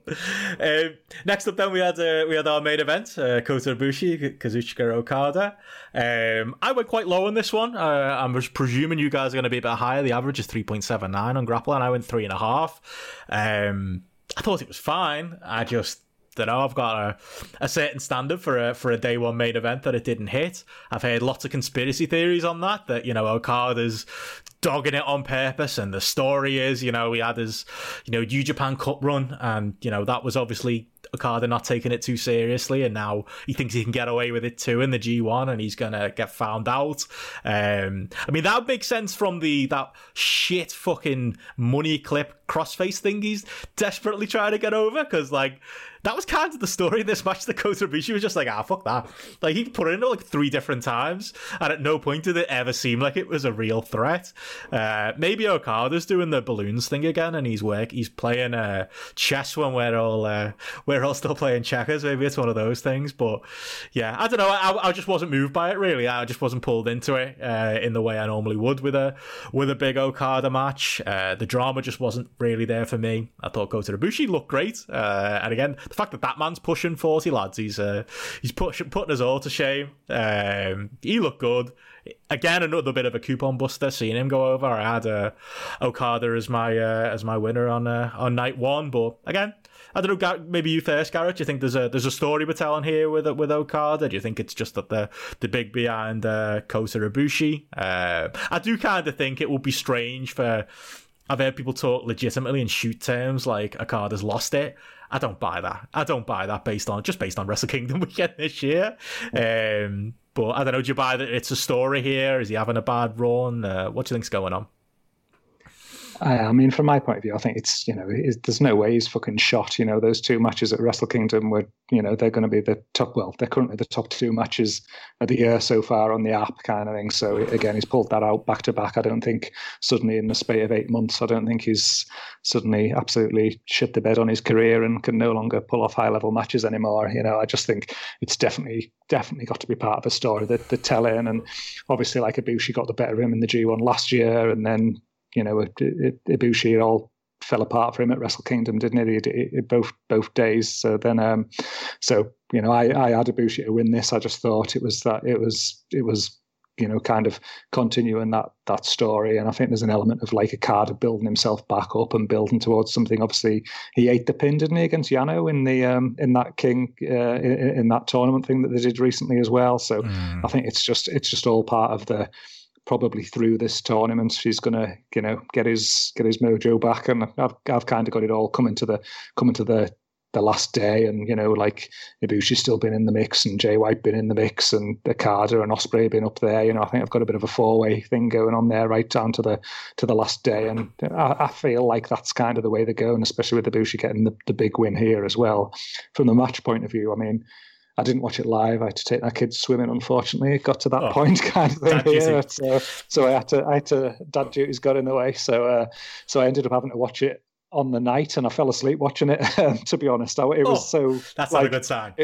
Which so then I had to rewatch it the next day, and I was like, oh no, I wasn't just tired kind of thing. It was just bang average, really. And I've given it 3.5, and it's got 3.79 on the app. So no one else out there is thinking it's absolutely stunning by any means either. Really, it just was a very just functional match that kind of ended in that result, and to me didn't tell much of a story and didn't have me massively engaged really. And I'm looking at my notes and I literally haven't got a word written about it kind of thing either. So it just was just missable, which is pretty odd really. And I think, like you say, for a first night main event, I mean, looking back last year, the best match over the first 2 days was Okada Tanahashi from the opening day last year in the main event there, which averaged out at about 4.25 on the app. So again, absolutely getting nowhere near those levels. Yeah, that's where I am. I don't go to you first, JP. You any higher on it? No, I almost feel exactly the same, to the point where I nodded off when he first put on the money clip, and I just up early. And I was right. Oh, hello. It's like I'm meant to be watching this shit, and then kind of came back in. It was a match that in and of itself was fine, but I completely agree. That's the story I think they're telling. He's going to have this, and it's G1 is full of tropes, isn't it? And there's tropes that we love, and this now has become a trope, which is Okada, frankly, certainly initially very lackluster matches, and then he goes into a run of form towards the end. And then the big question is whether or not he makes the final. Funny enough, I've got him down as winning it because I'm going with I think I've said it a couple of times, just think him and Naito in the main event is the kind of most standard thing you can do without blowing kind of potentially kind of bigger matches in the year, and you can build to those. It's like a very handy placeholder match to have in a kind of unusual situation. That submission, I mean, didn't we have this with Red Ink before? Oh, yeah, where it's like trying to get that over, and it didn't work. And the thing I was there watching was going, God, I'd love to see a few Rainmaker reversals in around this time rather than this shit. Like, it really was. It just like, and I agree with you. It's like it felt like Ibushi was up for doing more, and Okada was kind of wrestling. It was like he was in a slightly different match to what Ibushi was. And I went 3.5 because it's not bad. I mean, yeah, I would say make sure you're awake before you start watching it. Have a cup of coffee at the beginning. Or if you're struggling sleeping, maybe get that on. And then if Naito Evil from a few months before hasn't done that, because that definitely will knock you out. I don't know, to keep you awake, Steph. What were you thinking on this one? Well, when they first came out, I was very excited just because it's Bushi and Okada, but then it started. I totally agree with JP. I can absolutely see Kota being so up for having a great match, and Okada basically saying to him backstage, look, sorry, mate, but I'm doing this whole thing where I'm a bit shit at the minute. I'm not going to give you anything good. And yeah, that new finisher is just not working at all. But I do think this is all part of another Okada storyline where he's just having a bad time and will eventually rise again. And yeah, I know like Kota said after the match that he wants Okada again because Okada didn't even try for the Rainmaker, so he doesn't really feel like he beat Okada at his full power, and I guess that's kind of the story there. And he also declared that he wants to be God, so that's something to fight for as well. Capital G as well, apparently. Yeah, he's crazy as a shithouse rat, isn't he? Oh, he is. Yeah. That's why we love him.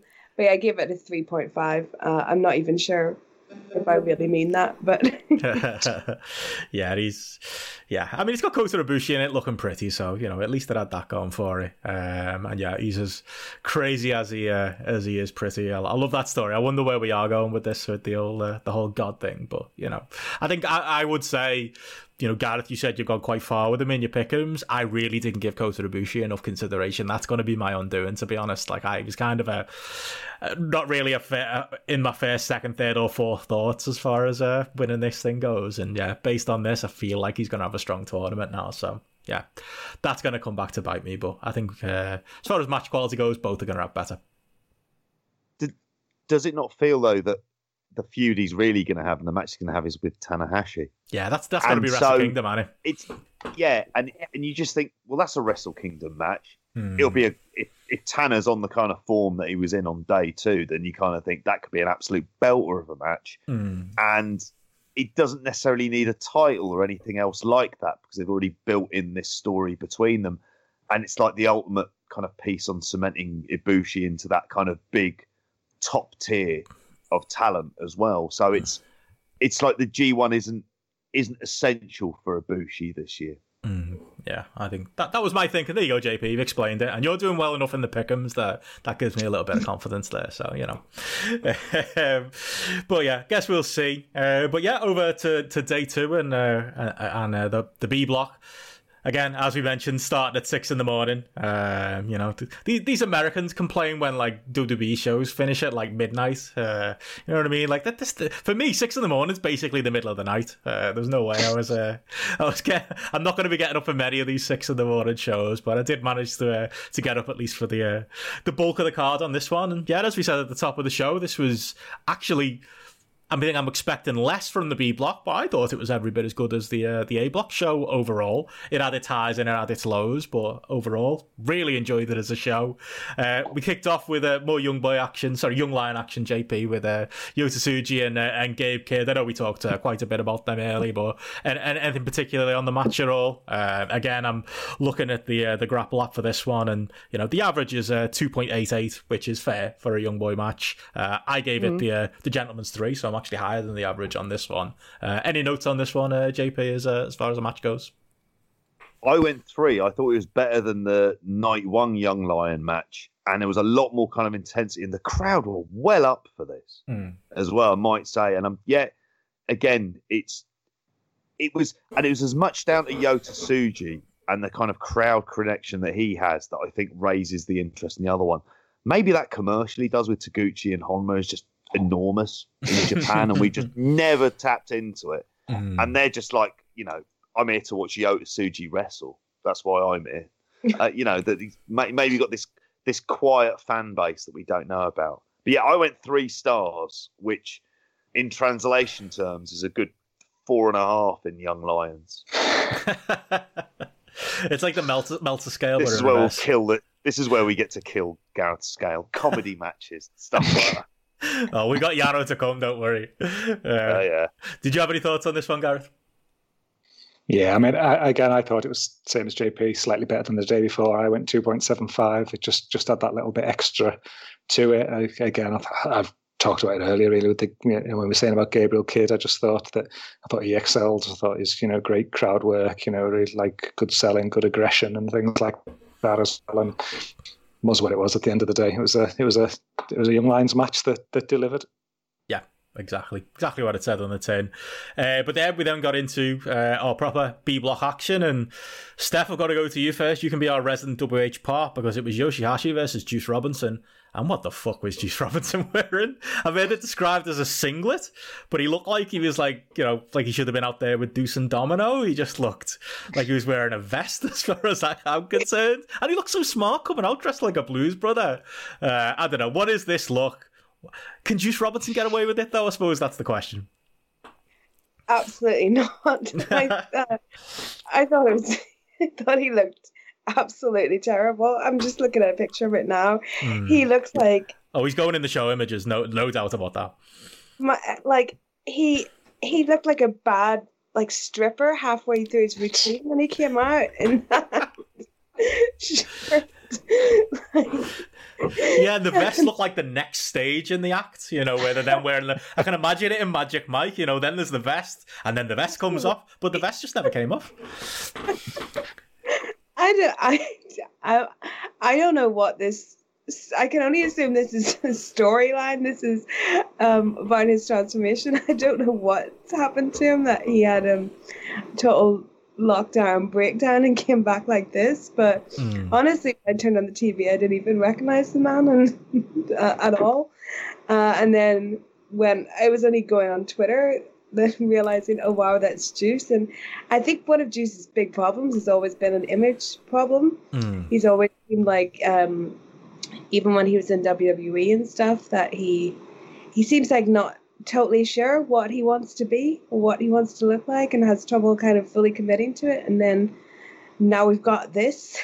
So yeah, it goes. As far as the match, I think I gave it 2.75 or something, because I can't see myself going any higher than a Juice Robinson match. It's not with that gear, especially.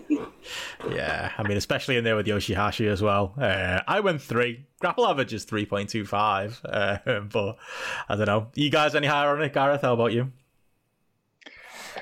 I was 3.25, bang in line with the average there. So, I thought I enjoyed it, reasonably well. I thought Yoshihashi was as good as I've seen him in a while. I thought he looked up for it, and obviously you came out with that comment a few weeks ago, Benno, about him not looking confident in his own skin. I think he looked a bit more confident in his own skin. I don't know if that six-man tag win, finally getting that belt on him. He looked like our real champion coming out there in his belt. He had a little bit of swagger, tapping the belt as he walked down the aisle.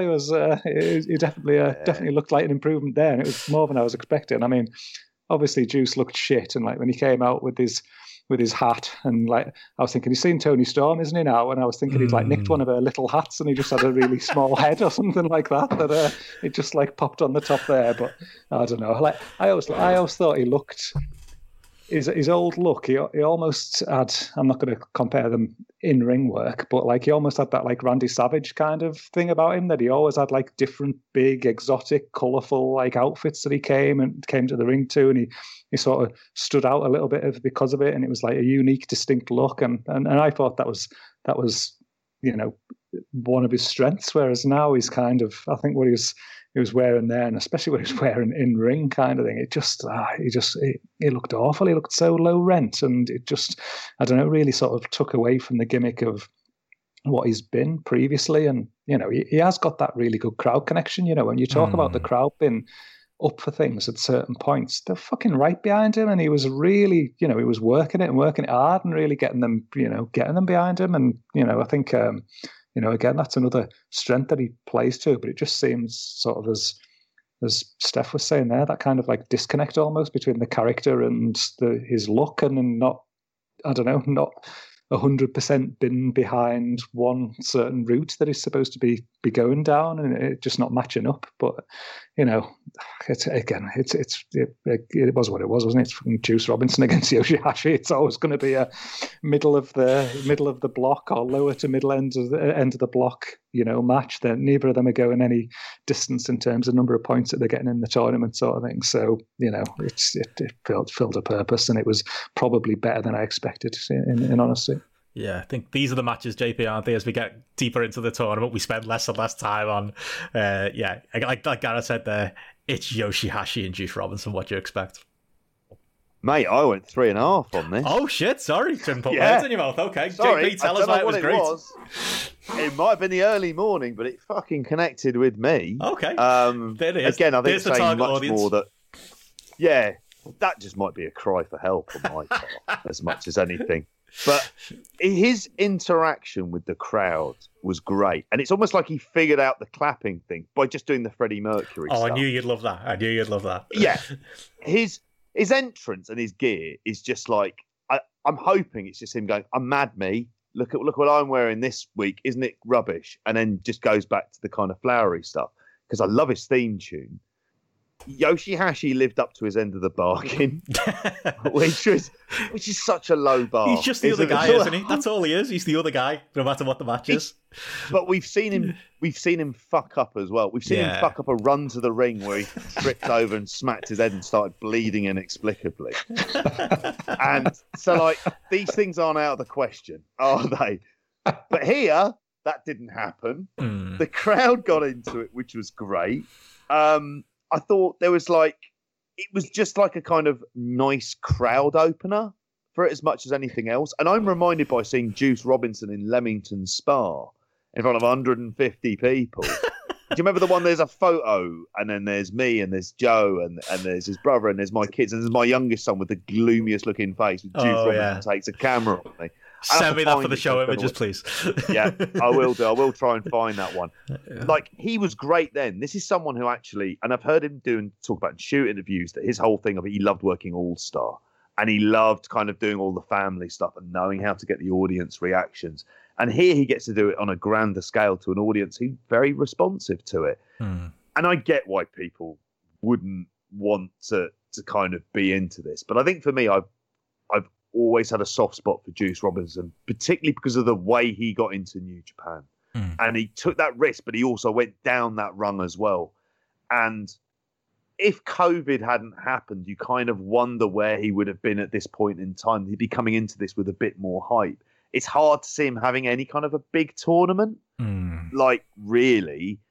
But I don't think that's anything necessarily to do with him. I think that's more to do with the timing and the fact of what they want this tournament to achieve. That and the he doesn't seem to. Well, where does he really fit in?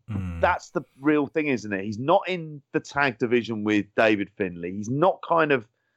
It was the US title that was his thing, and that's something that kind of isn't around. And he's not living in. I'm assuming he's living in Japan. Right? He's been back in the US, but he wasn't on Strong. But he'll be living in Japan, so it becomes a case of, like, really with him like, where does he kind of really fit within? Like, I see where he fits on the card, but within the greater scheme and all the interconnected storylines, he does feel kind of aimless. Yeah. And for me, again, I just feel like he's miscast. He's in the wrong block. If he was in the A block, not that he'd be the night off match, but he'd kind of be the lower end match. But he'd be having like these little low key bangers, wouldn't he, with Ishii and Shingo and Ospreay and the lads. Whereas in this block, there's nothing I'm particularly excited to see him do. Lost is, I think, is the way with him.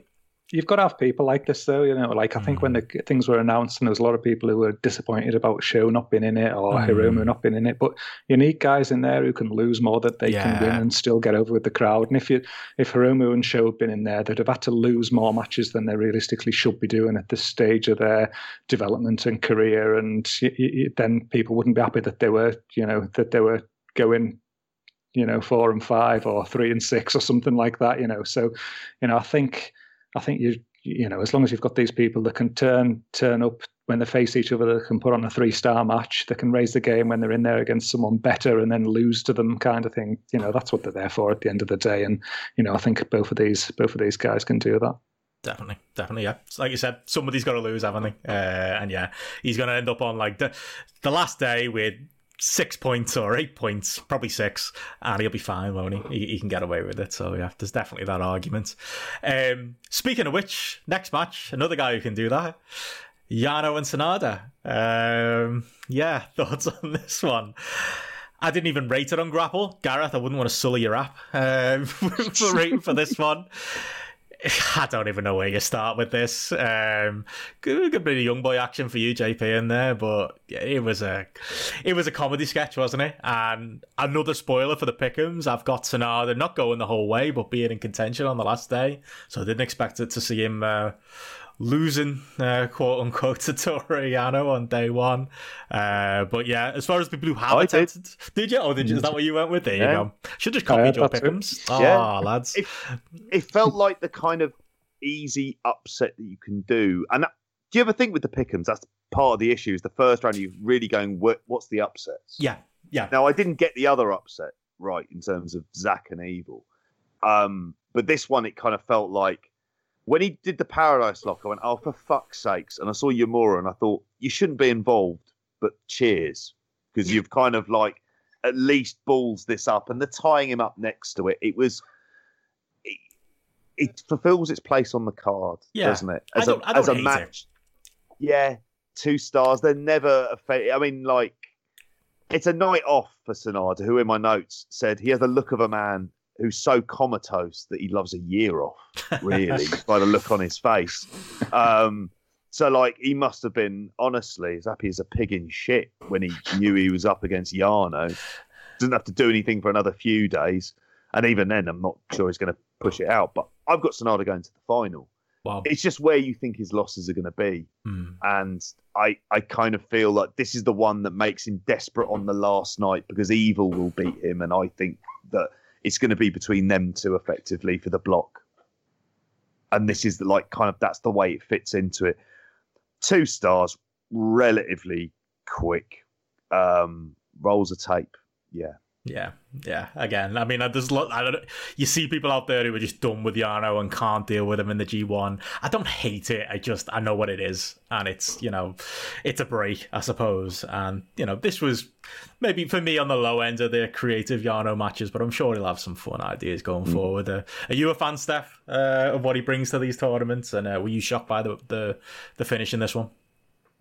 I was shocked by the finish. I don't mind Yano, and I don't mind him being in the tournament. I didn't rate this match either. And honestly, I think I closed my eyes a bit during it as well. Considering the 6 a.m. start, I was like, oh, this is my nap as well as Sonata's. But, if we didn't have Yano in the G1, we would just have someone else doing something similar. Need those people in it, so it might as well be Yano. Yeah, that's it. Did you rate it, Gareth? And they'd be worse at it than Yano as well, wouldn't they? That's true. That's true. He is the best at what he does. How about you, Gareth? Do you rate it? Yeah, I'll give it a 2.25, and the average is like 2.24 on the app, which is lower than like last year. Yano averaged at 2.65, so that's the so it was below average on the Yano scale there for G1s as far as it went. But Sonada bringing it down, isn't he? Yeah, that's exactly the Sonada effect as it's but it was. Can we color code like the comedy matches or like put an asterisk on it or something? I don't know. It feels just wrong. It's like the cinematic matches, isn't it? Like it just doesn't fit. That's where like the scale kind of it just doesn't fit, does it? Can we add genre to the scale? Just while you're not busy, by the way, that whole 0-star thing. Can we talk about that too? No. Yeah. Let's just have a big Rubik's Cube scale there. You can just it's color coded. You can just reshape it any way you want to fit whatever you do. That's what Melter does these days, isn't it? Anyway, wow, heavy shots. Shots fired from grapple. It's for me, I look at it though, like the scale, and it boils down to like enjoyment. Like I've definitely off the top of my head, I don't know, but I think I've definitely given Yano matches like 3.75 in the past, maybe even 4 and things like that, because they've been so well executed from a comedy point of view, or it's been something that you've unexpected, and it's made you like genuinely laugh out loud, or you've enjoyed it and things like that. And to me, that's what it is from like a. You're rating that level of enjoyment for the style of wrestling that it is, and that's certainly the way that I see it. And I think the main thing that just jumped out to me was just the whole new Sonada look when he came out. For one, like I know a lot of people are focusing on his new little mask that he had on, but I was just looking at the fact that he had a haircut, and he was somebody who I used to think looked pretty cool when he had the old mohawk going on back in the day, and then he changed it, and he had this kind of Ivy Tilsley off Coronation Street look going on. One for our older listeners there, and then he had that look where it just looked like he'd sellotaped some unboiled bags of super noodles to his head or something like that he had going on there. So his look was kind of gradually deteriorating, but now I think he's had his haircut properly there now, so he looks a bit better. I'm not sure about that mask, I think, but are you even a wrestler if you don't come to the ring wearing a mask these days? There, that's what I always think. One of these, it's got to be a dragon, or it's got to be a cat, or it's got to be a something kind of thing. So he's getting on board there with his change of mask, and I think I was more bothered with Sonada's look than I was with the overall match. I'm a bit undecided, especially coming off the back of that Juice Robinson one as well. I was thinking like, whoa, what's this? They're trying to change the goalpost a bit too much here on the look and feel. They're all bringing out the best new gear for the G1 or worst. I don't know. He's a good-looking lad, Sonada. Am I wrong? I feel like he's been hard these years. He just needs the right look to make that connect. I'm with you there, Gareth. That lion look. Yeah, that was the one. He was cosplaying as a lion. Basically, it's like, all right, seems to work for you. Crack at it, fella. Bring back the mohawk, that's what I say. Nice. Go all the way back to his TNA look. That's what we want. TNA Sonada back. Classic Sonada. But yeah, a match, I suppose, if you can call it that was. But up next we had Goto Kenta, which for me, I'm just looking at my rating on Grapple. I gave it 3.5, but I really enjoyed this. I feel like maybe I even underrated it for my level of enjoyment. Maybe it was low expectations going in. Listeners will know I'm not the biggest Goto fan in the world, and Kenta, the little bits I've seen from the USA shows, JP, has not been the most dynamic, and he has his very bad days at time, and I was dreading this, thinking we were getting more shenanigans, but if anything, it was just worked like a straight match where he kicked the shit out of Goto a bit, and Goto gave as good as he got.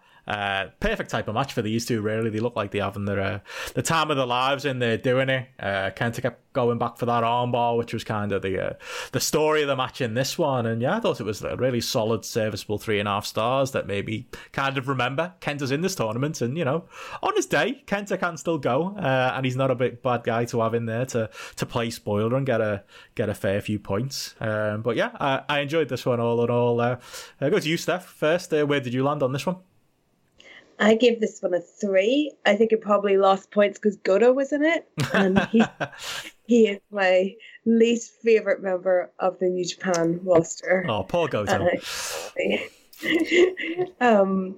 it was a solid match, though. I still think Kenta can go when he's motivated and when he's not doing any shenanigans. And yeah, it was a pretty good match, but nothing special either. It didn't fully wake me up either. It was an okay match considering Goto was in it. That's probably as positive as I can be. Wow. I mean, the average on Grapple's 3.44, Gareth. Were you anywhere near that? I was above that. I was 3.5, and to be honest, I was tickling 3.75 there. I was a bit like in between. I really, really enjoyed it. I loved that story of the match with like Kenta just like aggressively attacking his arm and shoulder and just like systematically just like dismantling him kind of thing. Like Goto kept having these short little comebacks that were like a little bit of hope, and then Kenta would just cut him down again and then just go back to the shoulder again, and whether it was it was using the ring post or kicking him, or he was putting holds on, or just different takedowns like little throws and things like that, going back to that same body part. Like I really enjoyed it, and I like Goto. I'm like listening to you too, like slacking Goto off there, but I enjoy. I think he's somebody who can always deliver a certain level of match with depending on his opponent and depending on what his role is, and I think he played the role that he needed to play here absolutely perfectly. I think Kenta came out of it looking better. Goto got pretty much very little offense. He got pretty much destroyed across the piece, but then he didn't come out of it looking like a pure jobber or something. I think the way the match was set up, and that when he's put in there with somebody better again, he's going to raise his game. We saw him have 4-star matches last year with Shingo and with Ishii, and even pulled a good match out of Jay White last year as well, and like 3.8 average. I totally enjoyed this. I think it was coming back to the points that I was talking about of the things looking aggressive and real and things, and I felt like this had it more so than a lot of other matches there. And I don't know, maybe this was a case of me being influenced by Grapple a bit, because I was kind of thinking 3.75 and then I saw the average of 3.4ish. You don't want to be that guy, do you? I don't want to be like looking like I'm going too high here kind of thing, but I don't know, maybe on a rewatch I maybe will go that high, to be honest. Yeah, I think you maybe talked me into it too. Were you with us, JP, or are you more with Steph? I'm 3.5 for this. I like Goto in the sense that there's a kind of tragedy to Goto in all of this. Like I've kind of come around there are lots of Goto matches that are kind of nondescript, but his is the kind of story of the kind of quiet disappointment of what could have been.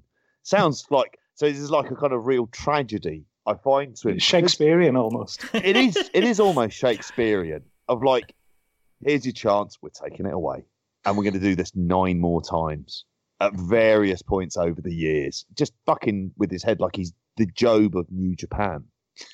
But I get that, but that makes me think he's pathetic. Like, that's one of my main things that I don't like about him. To me, he's a pathetic figure that I can't take seriously as a man.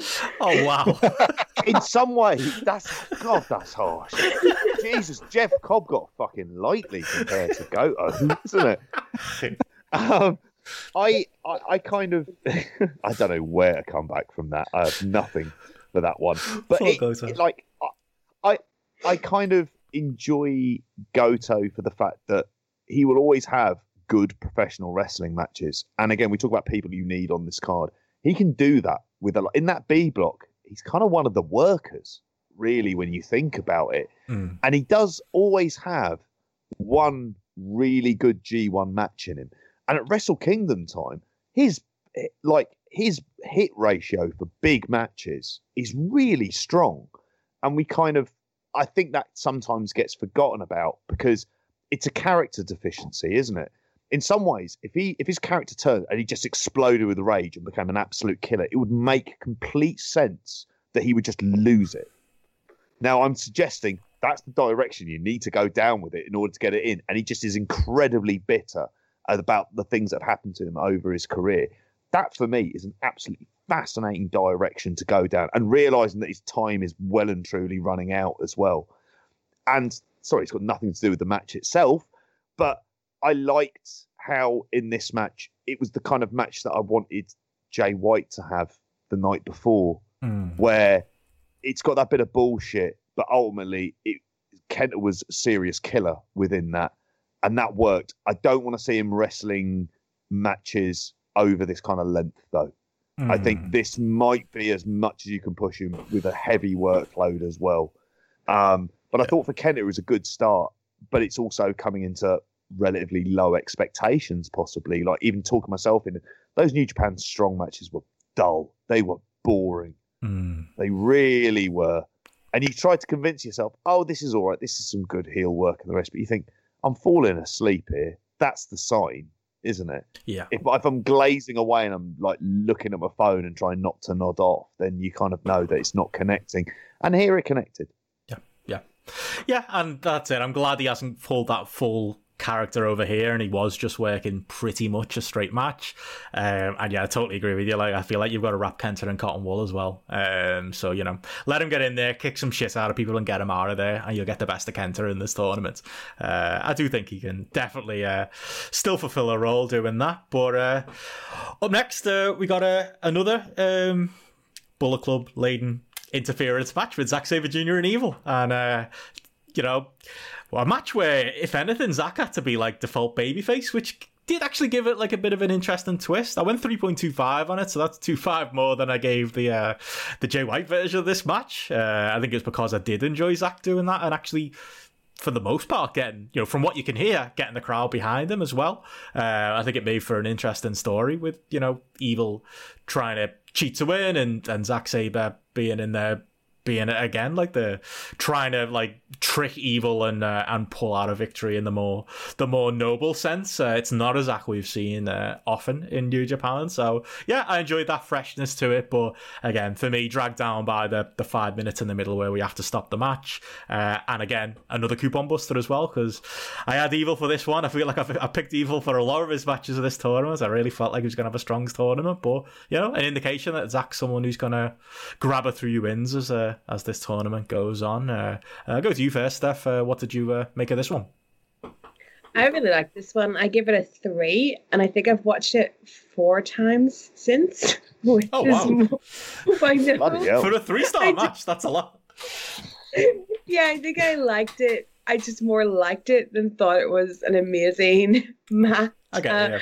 But I thought it's a really good example of a heel versus heel match, because I think I see Evil as a bit of a, he's not the most intelligent heel. He's the guy that just kicks guys in the dick, whereas Zack is a bit more clever. So I think they worked it really well with Zack kind of outsmarting Evil.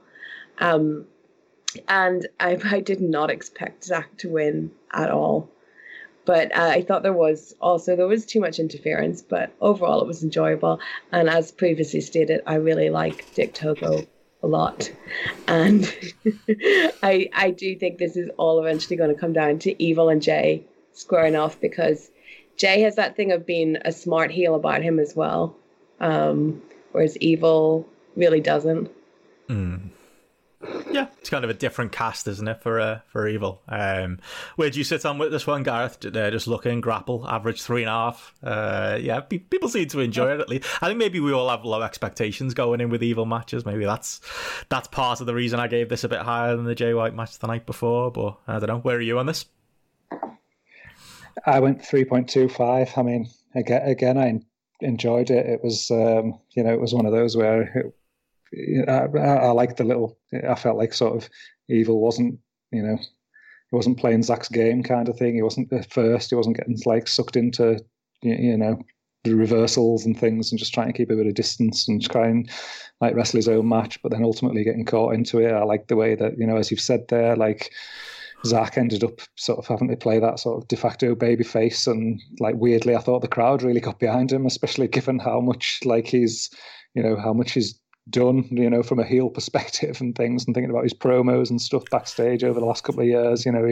He sort of very comfortably slipped into that role and got the crowd behind him very easily, which to me was just like a good indication of how good he is at what he does. From that point of view, I thought that worked quite well. But yeah, this was one where on my pick'ems it was.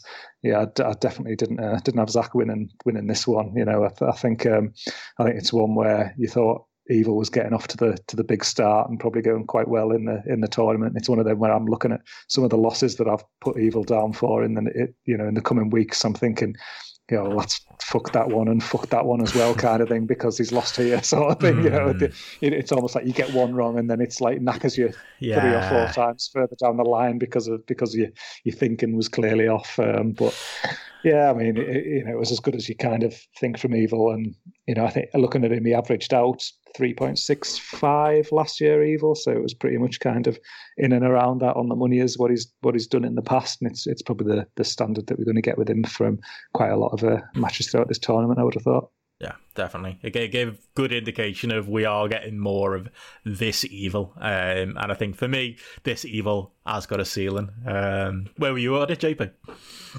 I was 3.25 as well. And I enjoyed it, but I also think it's the fact it was half the length of what other Evil matches have been that we've seen when he's had this new character. And that does make a difference. Like, at the beginning, there was a bit of a pace to it. I thought even when they were brawling on the outside, I was quite grateful for that. And Zach seemed to really be working and he was, he worked well as the underdog. And I think where this would fit is if Evil was, say, Intercontinental Champion, you'd be setting up then a match between them down the road for that. And I think that's where the IC belt would kind of work. And I think Zach he really should be in that figure. That's because, clearly they're keen on using him. I wanted to make a point about Evil, though, as opposed to Kenta or Jay White or even Juice Robinson.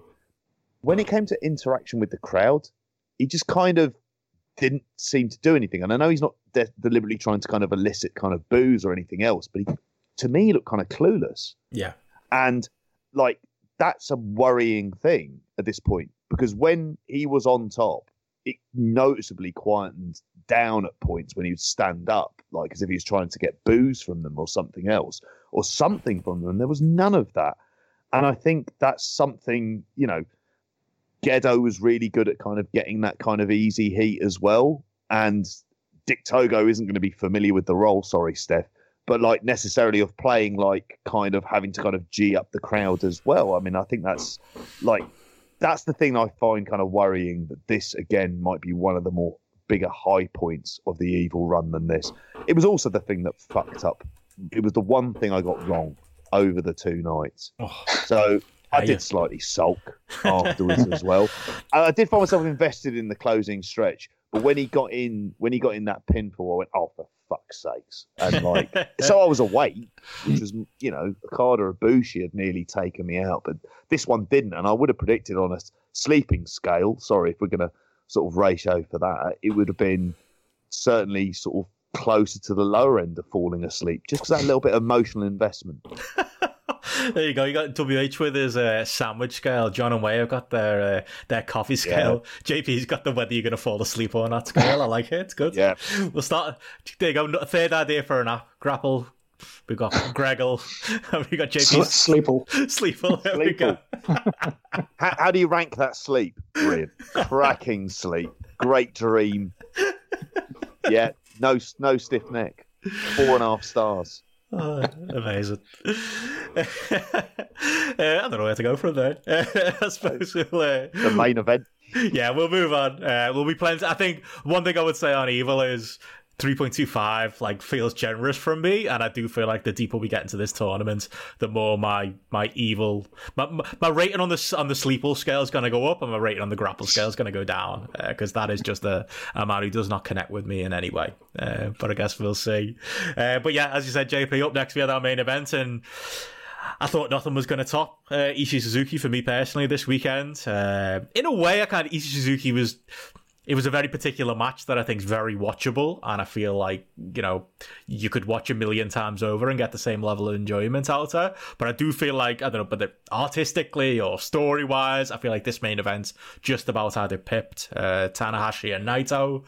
I went for 4.25 on Grapple. It was mainly, again, Naito's not somebody I'm a huge fan of, but Tanahashi, just, my God, this was a reminder of how good this wrestler is. Like, because he did that story with Okada where he was like, the Asian ace, and obviously, he got the big win where, Okada goes off in tears and showed that he still had it. And then, if anything, I feel like the ace thing was almost, an older wrestler trying to cling to his former glory, and he made it out like he was this older wrestler on the verge of retirement, and, Okada was the next ace. I don't know, I think we have more years of Tanner as the ace, like, because of the way he's cast, you forget him. When you talk about, like, the best wrestler in the world, like, you don't often talk about Tanahashi, and he's still up there. He's still so fucking good. And this was like watching him turn the clock back, like, especially those first 5 minutes where he's hitting like the high fly flow to the floor, which I think he retired at one point, and just going for it and acting like an in his pump Hiroshi Tanahashi. He's the absolute master of these shows in front of fans who can't cheer.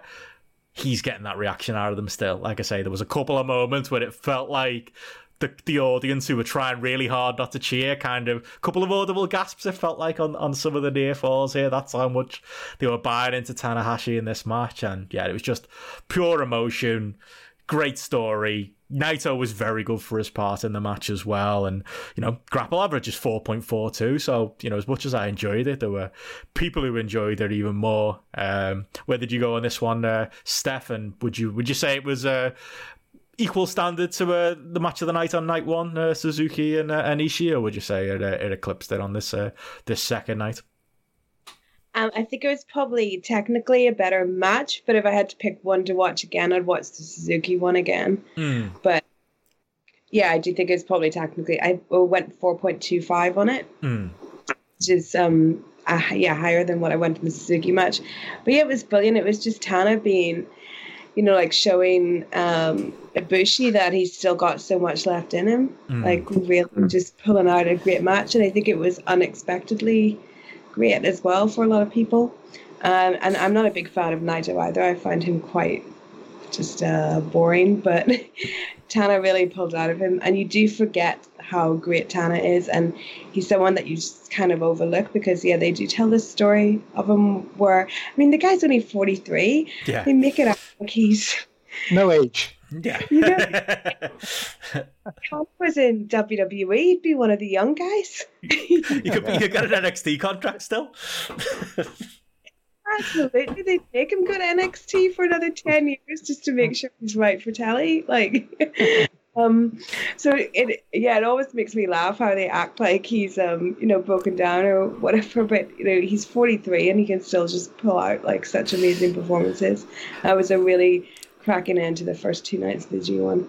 I think he like works that to his kind of benefit as well, though, doesn't he? Because how many G1s have we seen where it's like, oh, you know what, lads, my knee's falling off, I don't think I can go, and then we get that story through the G1, or my arm's about to fall off, and yeah, he's just a worker, isn't he? That's what Tanner is. I absolutely love him, and yeah, I'm with you on that. Where did you go on it, Gareth? Was it your match of the weekend as well?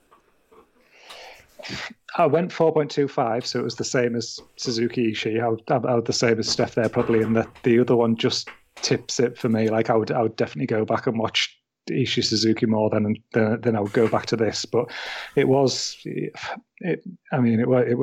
just class, wasn't it? It was just absolute pure class. It was just Tanahashi just showing everything about him that's just so great from a in-ring storytelling point of view, from a crowd engagement point of view, and just like really, it felt like a genuine main event. Whereas when you compared it to the night before with Okada and Ibushi sent me to sleep, like this one, I was genuinely on edge kind of thing. And there was spots where I think it was like the Hurricane Rana from the top rope, where there was like the near fall from like the roll through there, and then soon after there was that like Texas Cloverleaf spot that was fucking great. Like it was, really building into that submission, and it was one of them where it just had me just pure engaged in the match, and I wasn't thinking about the app, and I wasn't thinking about like notes for this podcast or anything like that. I was just absolutely just totally engaged in what it does, and just this whole thing of, especially when you've sort of been following the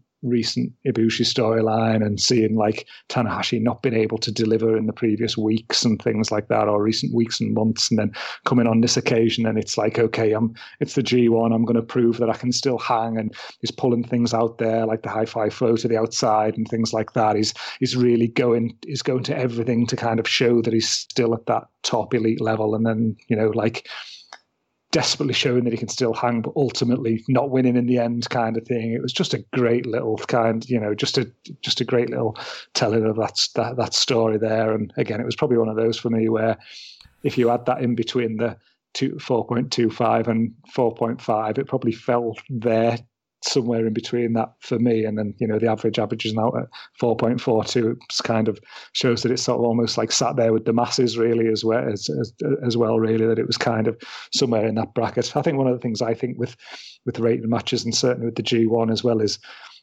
I don't know, it's just a personal thing, but you almost don't want to go too big too soon, because I'm kind of almost thinking they're like, yeah, they were really good matches, and they were significantly better matches than we've seen in recent weeks and months with a lot of the like no crowd shows that we've had, and definitely obviously better than some of the matches on these cards. But I'm still thinking, actually, there's some of these guys here, they've got the time and the mileage to, you know, to go even better. So I don't want to be throwing out 4.75 when I know there's things that are probably going to surpass it with a bit more time and a bit more story development as the tournament goes on. But I thought that was really good. And when you looked at it last year, the best match of the opening weekend last year was Tanahashi Okada. So again, that was at 4.24. So this one coming in higher than the best match of last year's G1. And again, it's Tanahashi pulling out the first weekend banger really there. So again, just showing his consistency at the top end, even still at that terribly old age of 43. No age as a JP.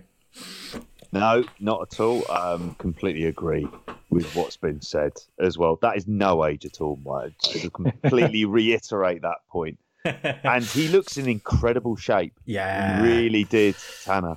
He looked young. And there's so many sort of layers to it. I mean, I went 4.25 with this. I and ahed. I've seen it twice. I thought I'd settle on that. And it's partly, Gareth, I think you've kind of summed it up well there. The idea that there's bigger stuff to come, and you want to keep your powder dry. Yeah. But at the same time, there was just some lovely moments in it. Like when he did the high fly flow to the outside, it's the fact of the grimace afterward he pulls, because he knows how much it hurts him, and he's still wanting to do that kind of big stuff, which is all part of this kind of like overall fall of the ace story that we're kind of seeing with Tanahashi, where he's trying to hold on to these kind of former glories. That Texas Cloverleaf sequence was something that you'd want to show wrestlers how to work a submission spot in the ring for like 90 odd seconds, because I was completely gripped during that. The way they did it, just the facials, the holding it back, it was just done better than usual. Just like Tanner's struggle trying to hold it in, a particularly brutal version. And I really enjoyed that. I can also say as well, Yota Tsuji slapping the mat, mentioned it earlier on. He started doing that, and the crowd started really getting into that. And there was a point when Naito came away to kick away the ropes, tell him not to do it. These young boys are getting a bit of attitude, like Yamura getting involved in the Yano Sanada match. But I was quite grateful for that, like I said earlier. There was just Tanahashi getting the kind of best out of Naito, and it reminded me of that Dome match they had, which I thought was absolutely great. That was the one the same year as Okada Omega, and it always gets kind of lost in the shuffle with that one. But there was just this kind of urgency, and it was like a callback for both of them back to times when, as younger men, they'd have been able athletically to be able to kind of live up to this sort of performance. And they did here. It was, and like the urgency of Tanahashi between spots. There was just stuff from this that I was just absolutely loving throughout this. And it felt like a classic G1 opening match. It deserved to be like kind of your closing thought of the last 2 days. And it made you feel good overall about the card. And this B block is going to be touch and go at the best of times. So I'm very grateful to have a B block show where I've come away going, do you know what? I kind of enjoyed something from all of those matches. and that's something really to be taken away. And I have a feeling we're not going to be saying that on all of these shows. No, that's it. And yeah, I'd echo your thoughts on that main event as well. It was everything Okada Ibushi wasn't. It was what I wanted that to be. You know, that big opening weekend memorable match. This is the one. Yeah, we'll be. I can't see it being when we do our top 10 matches of the year at the end of the year. I can't see it being in my top 10, but you know, it'll come to mind. It'll be on the short list. You know, it'll be there or thereabouts, along with Suzuki Ishii. And if one opening weekend gives us anything, it's given us that. But yeah, I suppose obviously the only other thing to mention from G1, and we'll do a quick bit on AEW in a second, is just to say on the pick'ems, as I mentioned earlier, JP, you're probably the main thing to mention here. In joint third on Voices of Wrestling, you always start strong in these things, mate. You always get out the gate well, you know, you're kicking everyone else's arse here at the moment. We saw this last weekend with Fantasy League, so it's of absolutely no surprise that I come out doing all right after the first 2 days. It's going to go to shit, and the B block is, I think, primarily where it's going to be happening. But yeah, it's kind of fun while it lasts, and it won't last very long. I expect mid-table obscurity by the end of it. I was meant to enter the post one, which had a deadline, I think, of like midnight on the Friday. Yeah, I fell asleep on the sofa, mate. I was fucking gut arse up, for fuck's sakes. Right, so I did the Voices one. Fair enough. Yeah, well, I mean, I'm in both because I'm a cheat, and I've gone like in post. I've tried to do like my serious picks, thinking that's gonna, you know, that's the one I want to hear John Pollock read my name out in the all important C block standings, and I'll take this really seriously. And basically, I'm second from bottom right now, only being propped up by WH Park in the C block out of the post wrestling correspondence. I'm somewhere mid table overall. Leading? So the random picks is actually top of that C block, which just tells you everything about the pick'ems. Have you managed to have a look, Steph? I know you threw some choices in last minute on Friday night as well. I did. I'm on 6 points on post. I was doing really well. I felt like I was doing really well the first day because the only one I got wrong was Taichi, because I did predict Coda. And then the second day, I don't think I did that great. I know I definitely got the evil one wrong. So I had one day of thinking, oh, maybe I'll do great, but no, I really doubt it. Yeah, a few spoilers there. Gareth, you're in the Voices one, aren't you? I am, yeah. I'm in the Voices. I'm running at 50% at the minute, 5 points. I think I did really well in it last year, and I just kind of just went off intuition, whereas this year I just put far too much thought into it, and I was looking at like, oh, how many matches have they had in the past, and who won when they faced each other last time, and things, and I was trying to like really almost like scientifically think about it and go a bit too deep on some of these things, and like that's clearly come back to bite me on the ass. So I think next year I'll be going with the just go with your intuition, and don't put too much thought into it really. But I think it's the whole thing of you build these little stories that you think Ghetto's going to tell kind of thing, and then you start to believe the stories that I think is going to tell other stories, and then when they don't go that way, it's like it's clearly him that's in the wrong, not me. Yeah. Oh yeah, it's always good. It's like I think I thought Sue Williams say that today as well. Like we're all booking it right. It's Ghetto that's getting it wrong. I think you know what my two final days they look cracking kind of thing. They're clearly not going to happen now, but you know what it's like. It's like like the difference between playing fantasy football now and like remember when you used to like do all your picks at the start of the season and then send it off to the local paper, and like and you'd just never be able to change your team, and by like the last week you'd have like 11 players who aren't playing anymore. That's what it's like. What we need is like live pick'ems. I feel like there could be an opening there for that kind of league. Maybe we need to pour our heads together over the next 365 days. Get onto Unibet, mate. There you go. Yeah, I didn't put any bets on in the end. I was a coward. I didn't put my money where my mouth is. Well, is there? That's it. But yeah, I'll also mention as well, just because the table is updated as well as far as the fantasy football league at the moment. It is Brit Res roundtables, or if that exists anymore. Rob Reed, who's top of that thing now, he's number one, and poor Stephen Lauch has crawled his way from bottom place, and Carl Gack is rock bottom at 143rd. Go on, Steve. But there you go. I'm just happy for Stephen. He's managed to get himself back up and going. But with all the fantasy stuff out the way, and probably got about maybe 15 minutes or so. So obviously, I think we'll come back to AEW at a time in the future. But we couldn't let this show go without having at least a brief discussion on this week's Dynamite, and particularly Gareth. I'll go to you first. Our mate Dave Meltzer gave a match 5 stars this week from AEW's TV.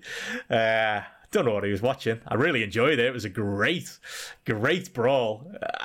5 stars feels strong, but I don't know. On the grapple scale, what's that? 3.75? Is that the exchange rate at this?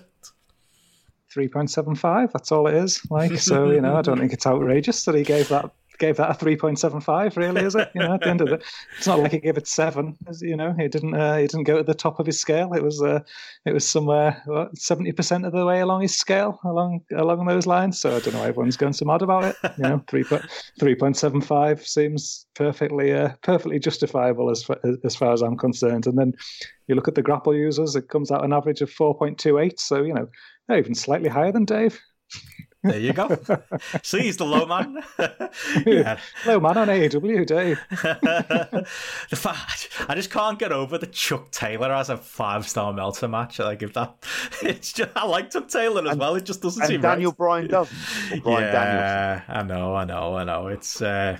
I suppose it's one man's opinion, as Gareth will always say. But I don't know. I don't want to take away from it too much. I did really enjoy it, and I thought it did cap off a really good episode of Dynamite. I knew you were high on this one, Steph. Yeah, I really liked this match a lot. I wouldn't give it 5 stars though. Maybe a 3.5 or 3.75. But I just was thinking that it was just a great example of how if you do it well enough, you can just make a feud out of anything. Like these 2 teams, one team offended another guy's mum, and it's led to this. And I just thought the whole thing was so well done. Like, some weeks I wasn't sure where this feud was going, but now that it's ended with this, and then the wonderful parting shot of Sue giving the finger at the end, it was just great. I thought it was a really good example of good storyline. Like when they tell a story well, you can really just do anything. I'm not sure that WWE would ever have the confidence to play something like this out so well. It was good. But overall, a really good episode of Dynamite as well. Yeah, I wasn't, to be honest, I wasn't really a fan of this feud. It was just kind of weird comedy, and it just didn't really land for me. And then they had this match, JP, it was this, hard, nosed Memphis, heated blood feud, right through, Steph said there. I feel like the sum of the parts was, was greater. Was lesser than what we actually got for this final blow off match. But I can't really complain about those things with the story if it leads to something as good as this. And like Steph said, it was a great way to cap off what was another great taped Dynamite episode as well. Not even a live one. These taped ones always, as much as I hate the crowd noise, always seem to be just be that much better as well. Yeah, I thought this was a better episode, definitely. And this match, it's like what you said a second ago, Steph. It's just kind of making the most out of something that just really shouldn't work. I mean, especially, you think, it's a storyline over your mum, basically. If that could be defined as a wrestling feud motivation. You're my lad. That's it. Just goes from there. Classic schoolyard stuff. And it was violent. I was just shocked by how violent it was from the start. I was like, Jesus Christ. Because I just kind of assumed I'd gloss over it.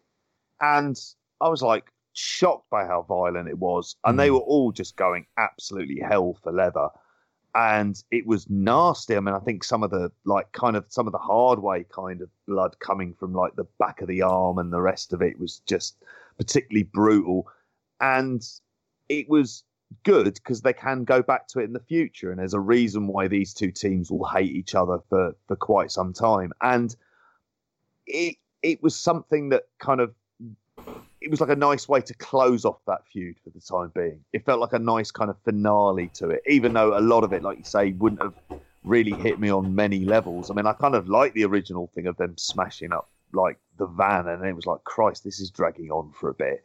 But I think they turned it around with this. And overall, what are we going to remember out of this feud? Probably this match. Like, that's the thing. And if that's your takeaway, then it's done its job, hasn't it? Yeah, totally. But 5 stars. No, I went 4 stars for it. Yeah, I went 3.75, and I didn't even think of it a second thought. Like, I wouldn't even consider going over 4. I thought you'd have been well. You've got a great track record of going full 5 on Ortiz and Santana, so I thought you'd be. Hey, that was 4.75. I'll have you know. I do love the lads, though. Not just when I'm drunk in a Progress Manchester show. They've shown this kind of creativity before in Impact. I'm just trying to babyface you here by putting over Impact. I'll never live that 4.75 down, will I? I just want to say thank God they just did a fucking street fight thing instead of trying to make it into some kind of cinematic bullshit like that out of Velveteen Dream crap. Like, yeah. I'm glad it was just literally a parking lot fight. Yeah, it was messy, wasn't it? It was a beautiful mess, and it needed to be like, that's what a street fight kind of should look like, shouldn't it? If you're going to have that around those cars, that's what it should be, really, with no bullshit.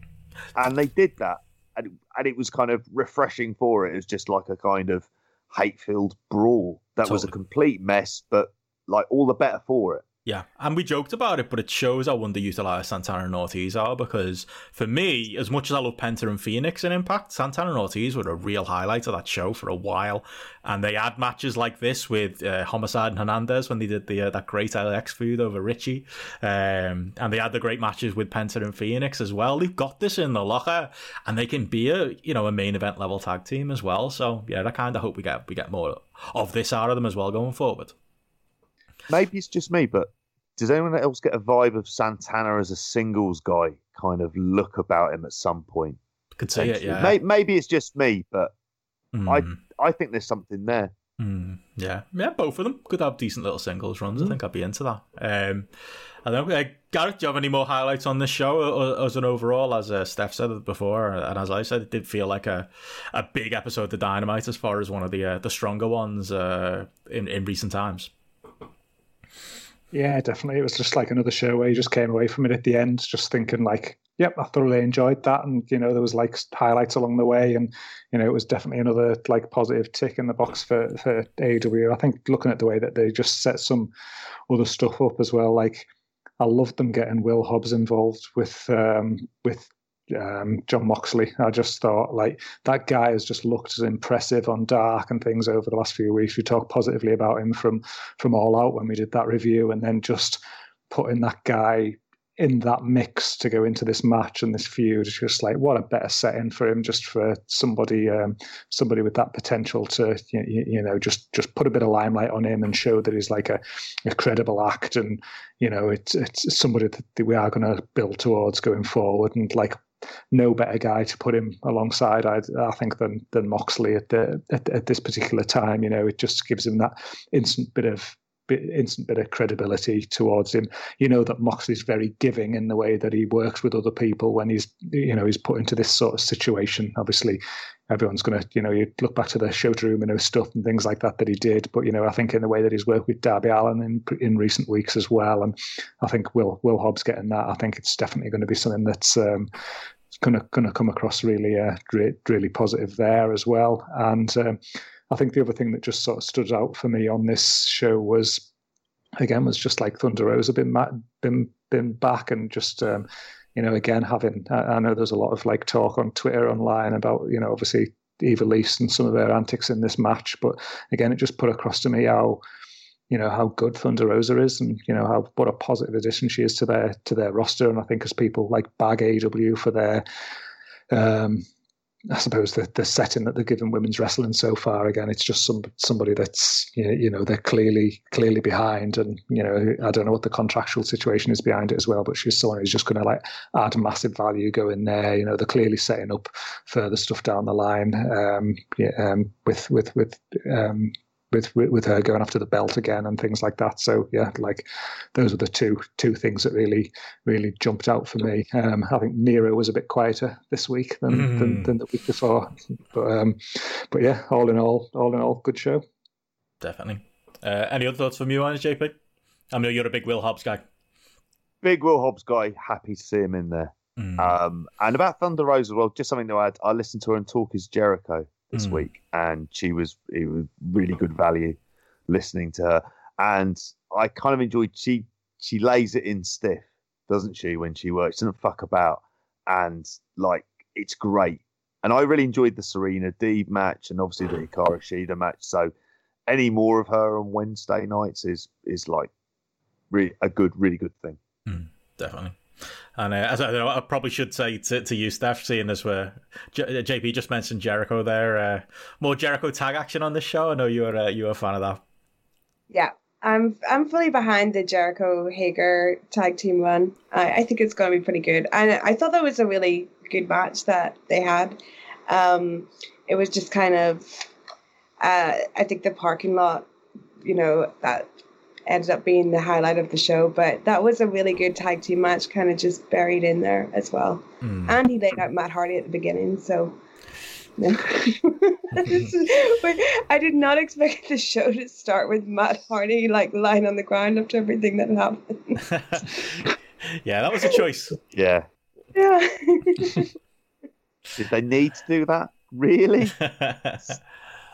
That's it. Maybe one negative there, but overall, a home run of a show, like you've all said. And I really, for me, big highlight of the show was just, the fact that they're putting the work in with this tag division, and they continue to, and that was the highlight of the show. And it was from the opener, with Jurassic Express and FTR having a really solid little FTR match. Probably my favourite match of theirs in the company so far, to be honest. Not that they've killed it at any point, but just a really solid tag TV match. And then, like we said, going off the air with that killer main event. That is a real strength of AEW right now. And yeah, let's hope when they go back to another live show on Wednesday, we get more of that stuff and we follow up more. Because again, killed NXT in the ratings again. Would love, really, I mean, that 1 million show we saw, like, I just feel like AEW needs to be on its own night. Like, I know it would be like probably cowardly to skate off to Thursdays, and NXT would probably follow them over, but I don't know, I'd be considering it at this point, because they are on a real roll, and it is a shame the little chunk that NXT takes out of their ratings. But I don't know, I believe that was a good show as well this week. I haven't seen it. I don't know if any of you guys have seen it, but I was told that was a good show. No NXT fans in the house now. No. None of us. No. Wow, that sells everything, doesn't it? Apparently it was good. Yeah, that's what I was told. But okay, none of us. The thing is with what you're saying, though, there, Benno, about like if they moved to their own day, it wouldn't look cowardly, because obviously they've absolutely trounced NXT completely. They've broke that million, and you'd push it as like, okay, like we're moving now because we're coming after you, Raw, or something like that, kind of thing. That'd be very much the way I'd be going at it. It's like, NXT is the small fish. We want to establish ourselves as the number one wrestling show now over the next. This is our first year under the belt. Year 2, you're declining, we're growing, we're coming for you, kind of thing. And I think that'd be such a positive message for them to put out there. And as long as they keep delivering, which in the vast majority of instances they do on a weekly basis, you come away from watching the show thinking, that's good. The roster's building, they're bringing people back who they've been able to because of like lockdown and things like that. Characters becoming more and more established, like your younger end talent that are getting, obviously your MJFs, your Jungle Boys, your Darby Allins and things like that, who they've slowly been turning over into stars. So then you're going to have this like fresh product that can go out there to more people. And while everyone's down on Raw, like why not? And I think that if you think about the sort of business person that Tony Khan is, that's got to be his mindset. He's not going to sit there and just settle for second best and just be beating NXT week in, week out in the ratings. He'll want to be the number one wrestling show out there, and I think they can, by making positive moves like that, they can do it. Absolutely, and Raw's within reach. It's not that far away. It's definitely possible. I suppose. Probably again, we'll hopefully go into a bit more detail on AEW coming up. It's going to be a busy G1 season. I know, JP, you've been chomping at a bit as well. You've been watching a little bit of, is it All Japan you've been watching as well? A little bit to the N1 too. Bit of that. Going to have a look at bit of N1. Obviously not this week, not throwing it in now. And the potential. I mean, he's trying to fit it in, but maybe some aspects of the Stardom 5-star Grand Prix. And I'm basically going entirely by the app. And there's been a few things around the 4-star variety that look like it's well worth going to watch. I haven't looked at anything to do with the final, just as not to be kind of spoilt by it or anything else. So yeah, it's just trying to see how those tournament seasons wrap up. I'm not holding too much hope for the rest of the Champions Carnival, to be honest. I'm just hoping, fingers crossed, that we have at least a couple of good matches in there. That would be great. Be a start, wouldn't it? It would be a start. Fuck yeah. Anything to plug then, JP? Obviously, you mentioned earlier that there's going to be a roundtable coming, but in a couple of weeks. Yep. Yeah, in a couple of weeks doing that. I think really at the moment it's more that we're going to be kind of keeping on top of G1 stuff here, making sure that, there'll be the odd show towards the end of a week possibly as well. So just keep on that, keep rating on the app. Sorry, Gareth, I've stolen your plug, mate. Plug away. And just keep rating. Join the conversation. There you go. And then maybe on Sleeple, if you've had a good sleep, afterwards, go on that. Then go to Greggle, download that, and then get a Greg's in. Maybe Icelandl and get a couple of chicken Kievs. Oh, these ideas, Gareth. That's what we need to. That's what needs to be next with this. But license to print money. This is like Black Mirror, though, isn't it? Rate everything. Yeah, that's the future. It is, isn't it? Be a great episode, that actually. Yeah. As he left, I think the pandemic felt Black Mirror enough, really. At this point, I think the Apsium was just cherry on the top of the dystopian future that we live in. Very true. Gareth, has he left you anything to plug? I don't think so. I think, just download the app, enjoy that 0.25 to 5-star rating that's in there, and use that full scale to your full extent. There's lots of different points there in between 0.25 and 5 that you can be using along the way with those 0.25 increments. If you want to give something a 0, just give it a 0.25. It's the bottom end of the scale. Maths, everyone. Steph, obviously you've been very, very busy lately, as well as appearing on Rev Pro and your interviews and the like. What would you like to plug for us today? Subscribe to my YouTube, Stephanie Chase Wrestling. I should have a video up this week, an interview, and go on my Instagram and see my Dick Togo inspired look, which has already had a like from Dick Togo himself. So it's a wow, worth its weight in gold. That the Dick Togo like, can't argue with that. Any chance you could message him and just say, "Calm down on the interference"? Do one thing. Watch from the match. You're in your early 50s, man. You don't need to get involved. I wanted him in the G1, to be honest. That's what I wanted. Me too. He could eat some losses, yeah. There was money in that. But yeah, there you go. Follow Steph. Follow Dick Togo as well. Is he at Dick Togo on Instagram? Is that his account? Follow him there. Oh, you can see him posing with a koala. You can see him posing with a Winnie the Pooh toy. You can see him posing with Paddington. in a Paddington car. Not all at the same time, obviously. No. He's got many different photos. He's just fucking about, isn't he? By the sounds of it. What a great life he's having. He's got a very average-looking hot dog photo on his Instagram. This doesn't look the best. I haven't translated it, but I don't know if he's waxing lyrical about this hot dog or not. But hot dog, there you go. There's ambivalent. Hot doggle. Doggle sounds like something else. Let's not get into that. Anyway, on that note, everyone, follow me on Twitter at BensonRichard. Thanks to Gareth last week, I hit the magic 2,000 number, and then I bragged about it on Twitter, and promptly my mate Tom unfollowed me and hit me at 1,999. That's what I get for bragging. Back over the 2,000 hurdle, though, so thanks, everyone. Follow the Grapple app at Grapple app, and yeah, as we said, we'll be following this G1 season closely, so yeah, we'll be back next week with the second week of action. Just 3 shows this week, lads, so not too bad. There's going to be some weeks where it's going to be really tough, so we might throw the odd bonus show in there somewhere as well, but we'll keep you updated with all of that. But for us, for another week, that's it. We'll see you again next Monday with more. Bye. Bye. See ya. Stay close to me. Hold on.